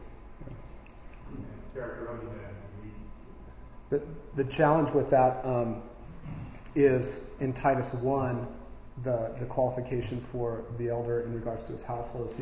Some translations say he must have children who believe. And that is a possible way to interpret that. Another way to interpret that is has faithful children. Our position is that it means faithful children at Grace Bible Church. And the reason for that is because all of the qualifications, there's a number of reasons, all of the qualifications for elder have to do with the man and his character, not the outcome of what people do with his ministry or his teaching. He cannot be held accountable for his children believing. God's sovereignty. He is God is the one who determines those things. What can he be held accountable for is that his children would be faithful under his leadership. I think that's I've heard some guys say that 1 Timothy 3 is the description of a young household, young children. Titus is the older. And I don't think that's what Paul's doing, in my opinion. I think that they are parallel. That 1 Timothy 3 helps you understand what Titus 1 is saying, and Titus 1 helps you understand what 1 Timothy 3 is saying. Keeping a household under control with all dignity is a child who's being faithful under his father's managing. If that's the case, every time an elder has a baby, he's got to step down. Or he adopts, or a young child, or whatever. I mean, because if it's children who believe. Yeah. You find that in a lot of cases where there is rebellion in the children, disobedience, that you can go to the parents and their relationship with the Lord, there's rebellion, disobedience. So there is a model, or that you're not being shown the qualifications or the way to lead the home, pass that on to your children.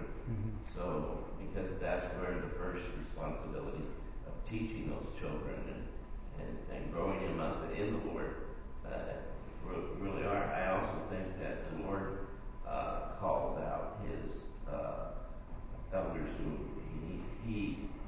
it's his church. And we need to look at it from that point of view also, not just the physical point of view, but also spiritually. Yeah. That it's his church. That's good. That's helpful. There are times when I think, look, this is not a formula in the sense that if you stand over your household well, your children will automatically respond to you. It's not that simple in life. I think it is possible for a man to stand over his household well, but he'll have perhaps one of his kids will rebel hard against him in spite of his standing over his household well. And I think that man would not be qualified, in my opinion, even though he did everything he could. Because if the household is in disarray, there might be something in there he needs to think about and step back on. So it's just, you gotta work together, you gotta pray together, you gotta talk together. Jerome? Two things when you said that, though, come to mind. He came unto his own. Say that again. The scripture says he came unto his own received him not. Yeah. And then the Father says, does the bridegroom forget her dress? But you have just told, So I if they did it to God, right on as far as, you look at the man, the character of that man, and you have to just weigh out all the other stuff, because our Heavenly Father knows so well how we have children that sometimes go astray. It breaks the heart. Absolutely. Let me do this, guys, since we are out of time. Go over to the women's the section number 3 where there's some blanks to fill in. I'm going to give you those blanks and let you look at them on your own. So you go past the small print that I have for you, the 1, 2, 3, 4, 5, 6, and then go to be dignified. Do you see that? That's the same qualification for deacons in 3:8. So there's nothing to fill in there. Just go back and review that. This is for the woman, not malicious gossips. Here's the blank. Slanderous accusations are not thrown at others. Slanderous accusations. The word there is the word for devil, slanderer. Temperate, in verse 11, is avoiding whatever might cloud and prevent clear-headed thinking. Clear-headed is the word you want to put in the blank. The words you want to put in the blank. Clear-headed. Faithful in all things means trustworthy in all matters entrusted to her, whether great or small. Trustworthy in all matters. And then number 4, deacons, summing up at verse 13, deacons highly respected, and here's the word, emboldened. E-M and then boldened. B-O-L-D-E-N-E-D. Emboldened servants in the mission. Now, here's what I'm going to do. I'm going to give you guys the freedom that if you need to go, you can go. But what I want to do is I want to walk through, any of you who want to stay, and if it's just one of you, I'll do it. I want to walk through why we have the position of deacons' wives and not deaconesses in verse 11. And there's 6 reasons there.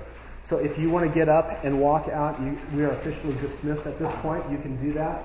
I'm going to try to do this within about 10 minutes. So if you think you can stay and want to do that, you're more than welcome to. You will not offend me if you get up and leave. Okay? So you see verse 11.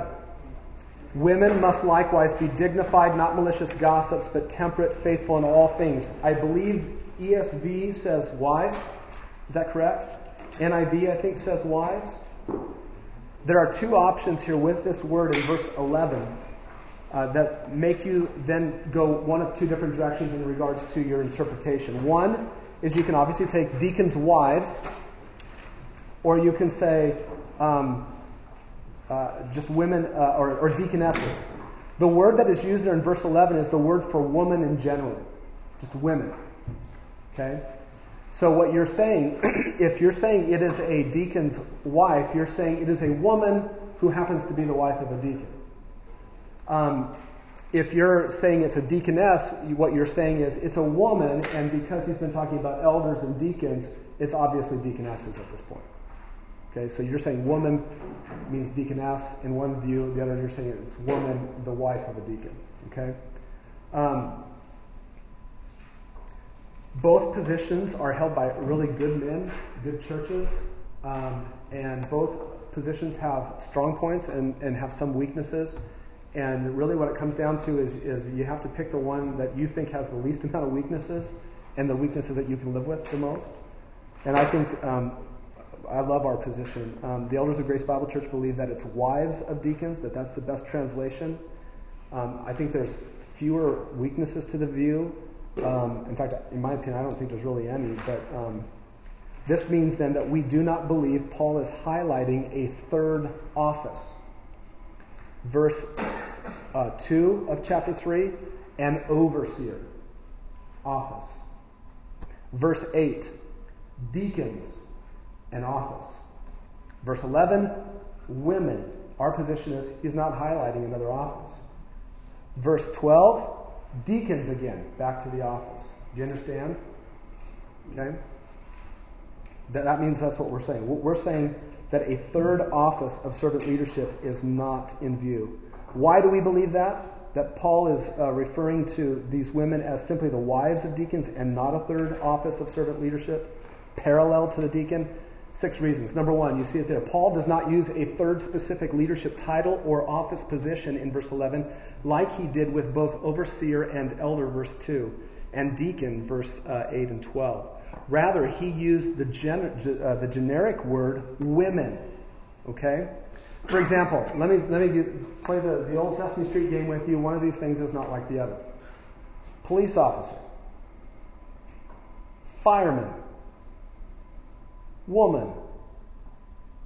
One of these things is not like the other. The first 2 are titles. They're referring to people, but they're referring to a position also. Woman isn't. The word's just, that's not what the word is. Do you understand? So he could have, if he wanted to, use a different form, use a different word that would have highlighted an actual position. But he didn't. Okay, number 2. The placement of verse 11, sandwiched in the middle of the deacon qualifications, seems logically disjoint if Paul is introducing then a new office. If Paul meant deaconess at that point, it would have seemed more logical to introduce them at the end of verse 12 or verse 13, when he was finally done with deacons. If Paul was not finished with his thought for the deacons, why then did he inject another office category in the middle before finishing the one on deacons? That's what you have to say and hold to if you take it as an office for women. However, if Paul uses wives of deacons, and that's what he means, that fits absolutely, in my opinion, coherently. Why? Especially in verse 12, he starts talking about the husband of one wife. Okay? Thirdly, historically, we don't find conclusive evidence for women deacons or deaconesses during the New Testament times. There's nothing historically that has evidenced anything at New Testament times. You don't have it in Scripture. You just don't see any evidence in the New Testament times of a deaconess position. The first positive identification of deaconesses is found in writings of the Eastern churches of the Roman Empire dated at 230 AD 230. Okay, now let me give you a sense of 230 years. Roughly 230 years ago, we signed the Declaration of Independence. How much have words changed since then? If you are going to say, well, in AD 230, the Eastern churches in the empire, they had deaconesses, so you see that's not that far off. It's very possible that it would be that way in the first century of Paul. Really? The things that we have present in our lives today, 230 years later, that are very common, you got to be really careful. 230 years is a long time. You can't just say, well, what we have today was obviously what they had 230 years ago. So you have to be careful from the argument of history. And until they find something in a church somewhere that there's deaconesses, that's one thing. Secondly, whether or not it's right that they did it is a whole other thing, right? Number 4. The majority of English translations go with wives rather than women or deaconesses. Now, why do most of the versions go with wives? They're trying to help you out. They're trying to be interpretive for you. That means their group of translators decided that the word woman had to mean wives for many of these same reasons that we did, and so they just helped you by giving you the word wife, or wives. They just helped you with that. Why does the NAS just say women? Because the NAS has always strived to not be interpretive for you, to not make those decisions for you. That's why it's so awkward sometimes. And this is one of those times where it would actually help my position, our position, if they had been interpretive and done what all the other ones did. But I admire them for not having done that, because they just said the word is woman. We're going to translate it as woman, or women, plural. Okay? So they chose not to be interpretive. Number 5, wives of deacons avoids any potential conflict with Paul's earlier teaching on women that they should not be out in a position of authority over men in the church. 1 Timothy 2:12, since they would be, as a wife of a deacon, they'd be under the ministry of their husbands. That flows within the thought of 1 Timothy. And number 6, I think this is very powerful too. The early church in Acts 6 decided to go with all men servants, prototype deacons, when it would have been easy to assign women to care for the widows. I mean, if there was a time in the early church, because women have this unique and awesome ministry to women that only women can really have. If there was a time to do it, it was that time, and they didn't. You can see the guys as they said, should we be serving tables? And they're looking around. Hey, shouldn't we get women to do this? So what does this mean at the deacon level here at the church? This means that the deacon application process, which a husband goes through, that means that his wife also goes through it. Because verse 11 has qualifications for her as a wife. Okay? You can imagine then why it would be important for a wife to not be a gossip. Moving between two different people, she's really upset because she didn't get fed, and you know why? It's because they like her more than. And boy, I tell you, husband, one tongue man, one word man, wife, no gossip. She need to be temperate. She need to be able to also be clear-headed under her husband's leadership as she did that. She need to be trustworthy in all things. So you can see where these qualifications would fit. And so when we have our deacons go through the same type of evaluation process, there's a point at which the wife fills out the qualifications for her and talks about her own life from there. And when we interview not just the man, but we interview the wife also. Okay? So that's our position. Zach? Does this also mean that in the position of deacon, their wives are involved in a way that elders' wives are not? Yes, great point. And how so? There appears to be a way in which the wife is thought to be naturally included into what the husband does, who is a deacon, in a way that a wife is not thought to be involved in the way that an elder shepherds. And I think it has to do primarily with the shepherding with the Word of God. We will give attention to the Word and to prayer, and the elder needs to be able to teach. And he has a teaching ministry of which his wife benefits from his teaching, but she is not a co-teacher with him, because that would then violate her position as a woman, her role in the church. And so elder, because it requires the ability to teach formally like that, and it's listed there in a way that's not for deacons, it immediately says that's going to constrain a wife from being able to participate in his teaching aspect of his shepherding. That's our opinion. That's our interpretation. I think that's sound, obviously, but there are churches that it's Pastor John and Pastor Shelley. Husband and wife. And I've only been involved in churches prior to this where there were deaconesses, women who would serve as deacons in the church and stuff. And my wife was a deacon at Grace Community in LA. And then we repented. So.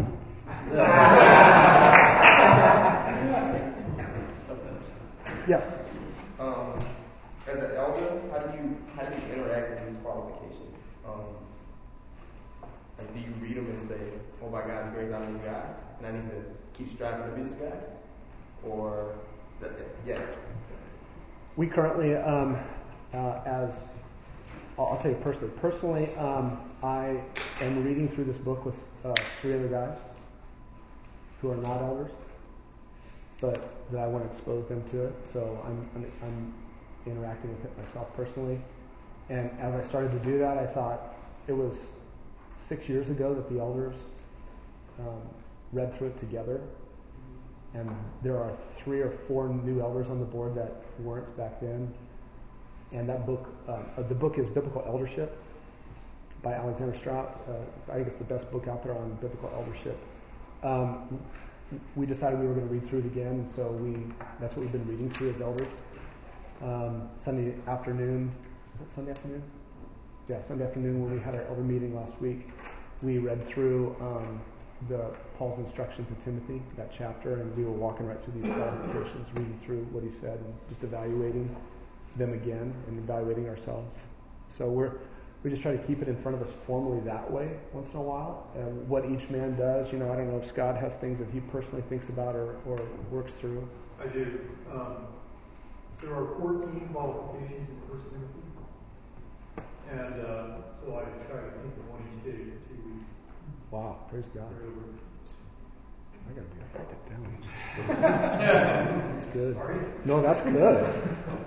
That would be a very easy way to keep it in It's front also of you. very good to go to your wife and to ask her how to be peaceful, gentle, temperate, to manage her home. She sees so much more clearly than you do how you're doing in that area, because those things are great.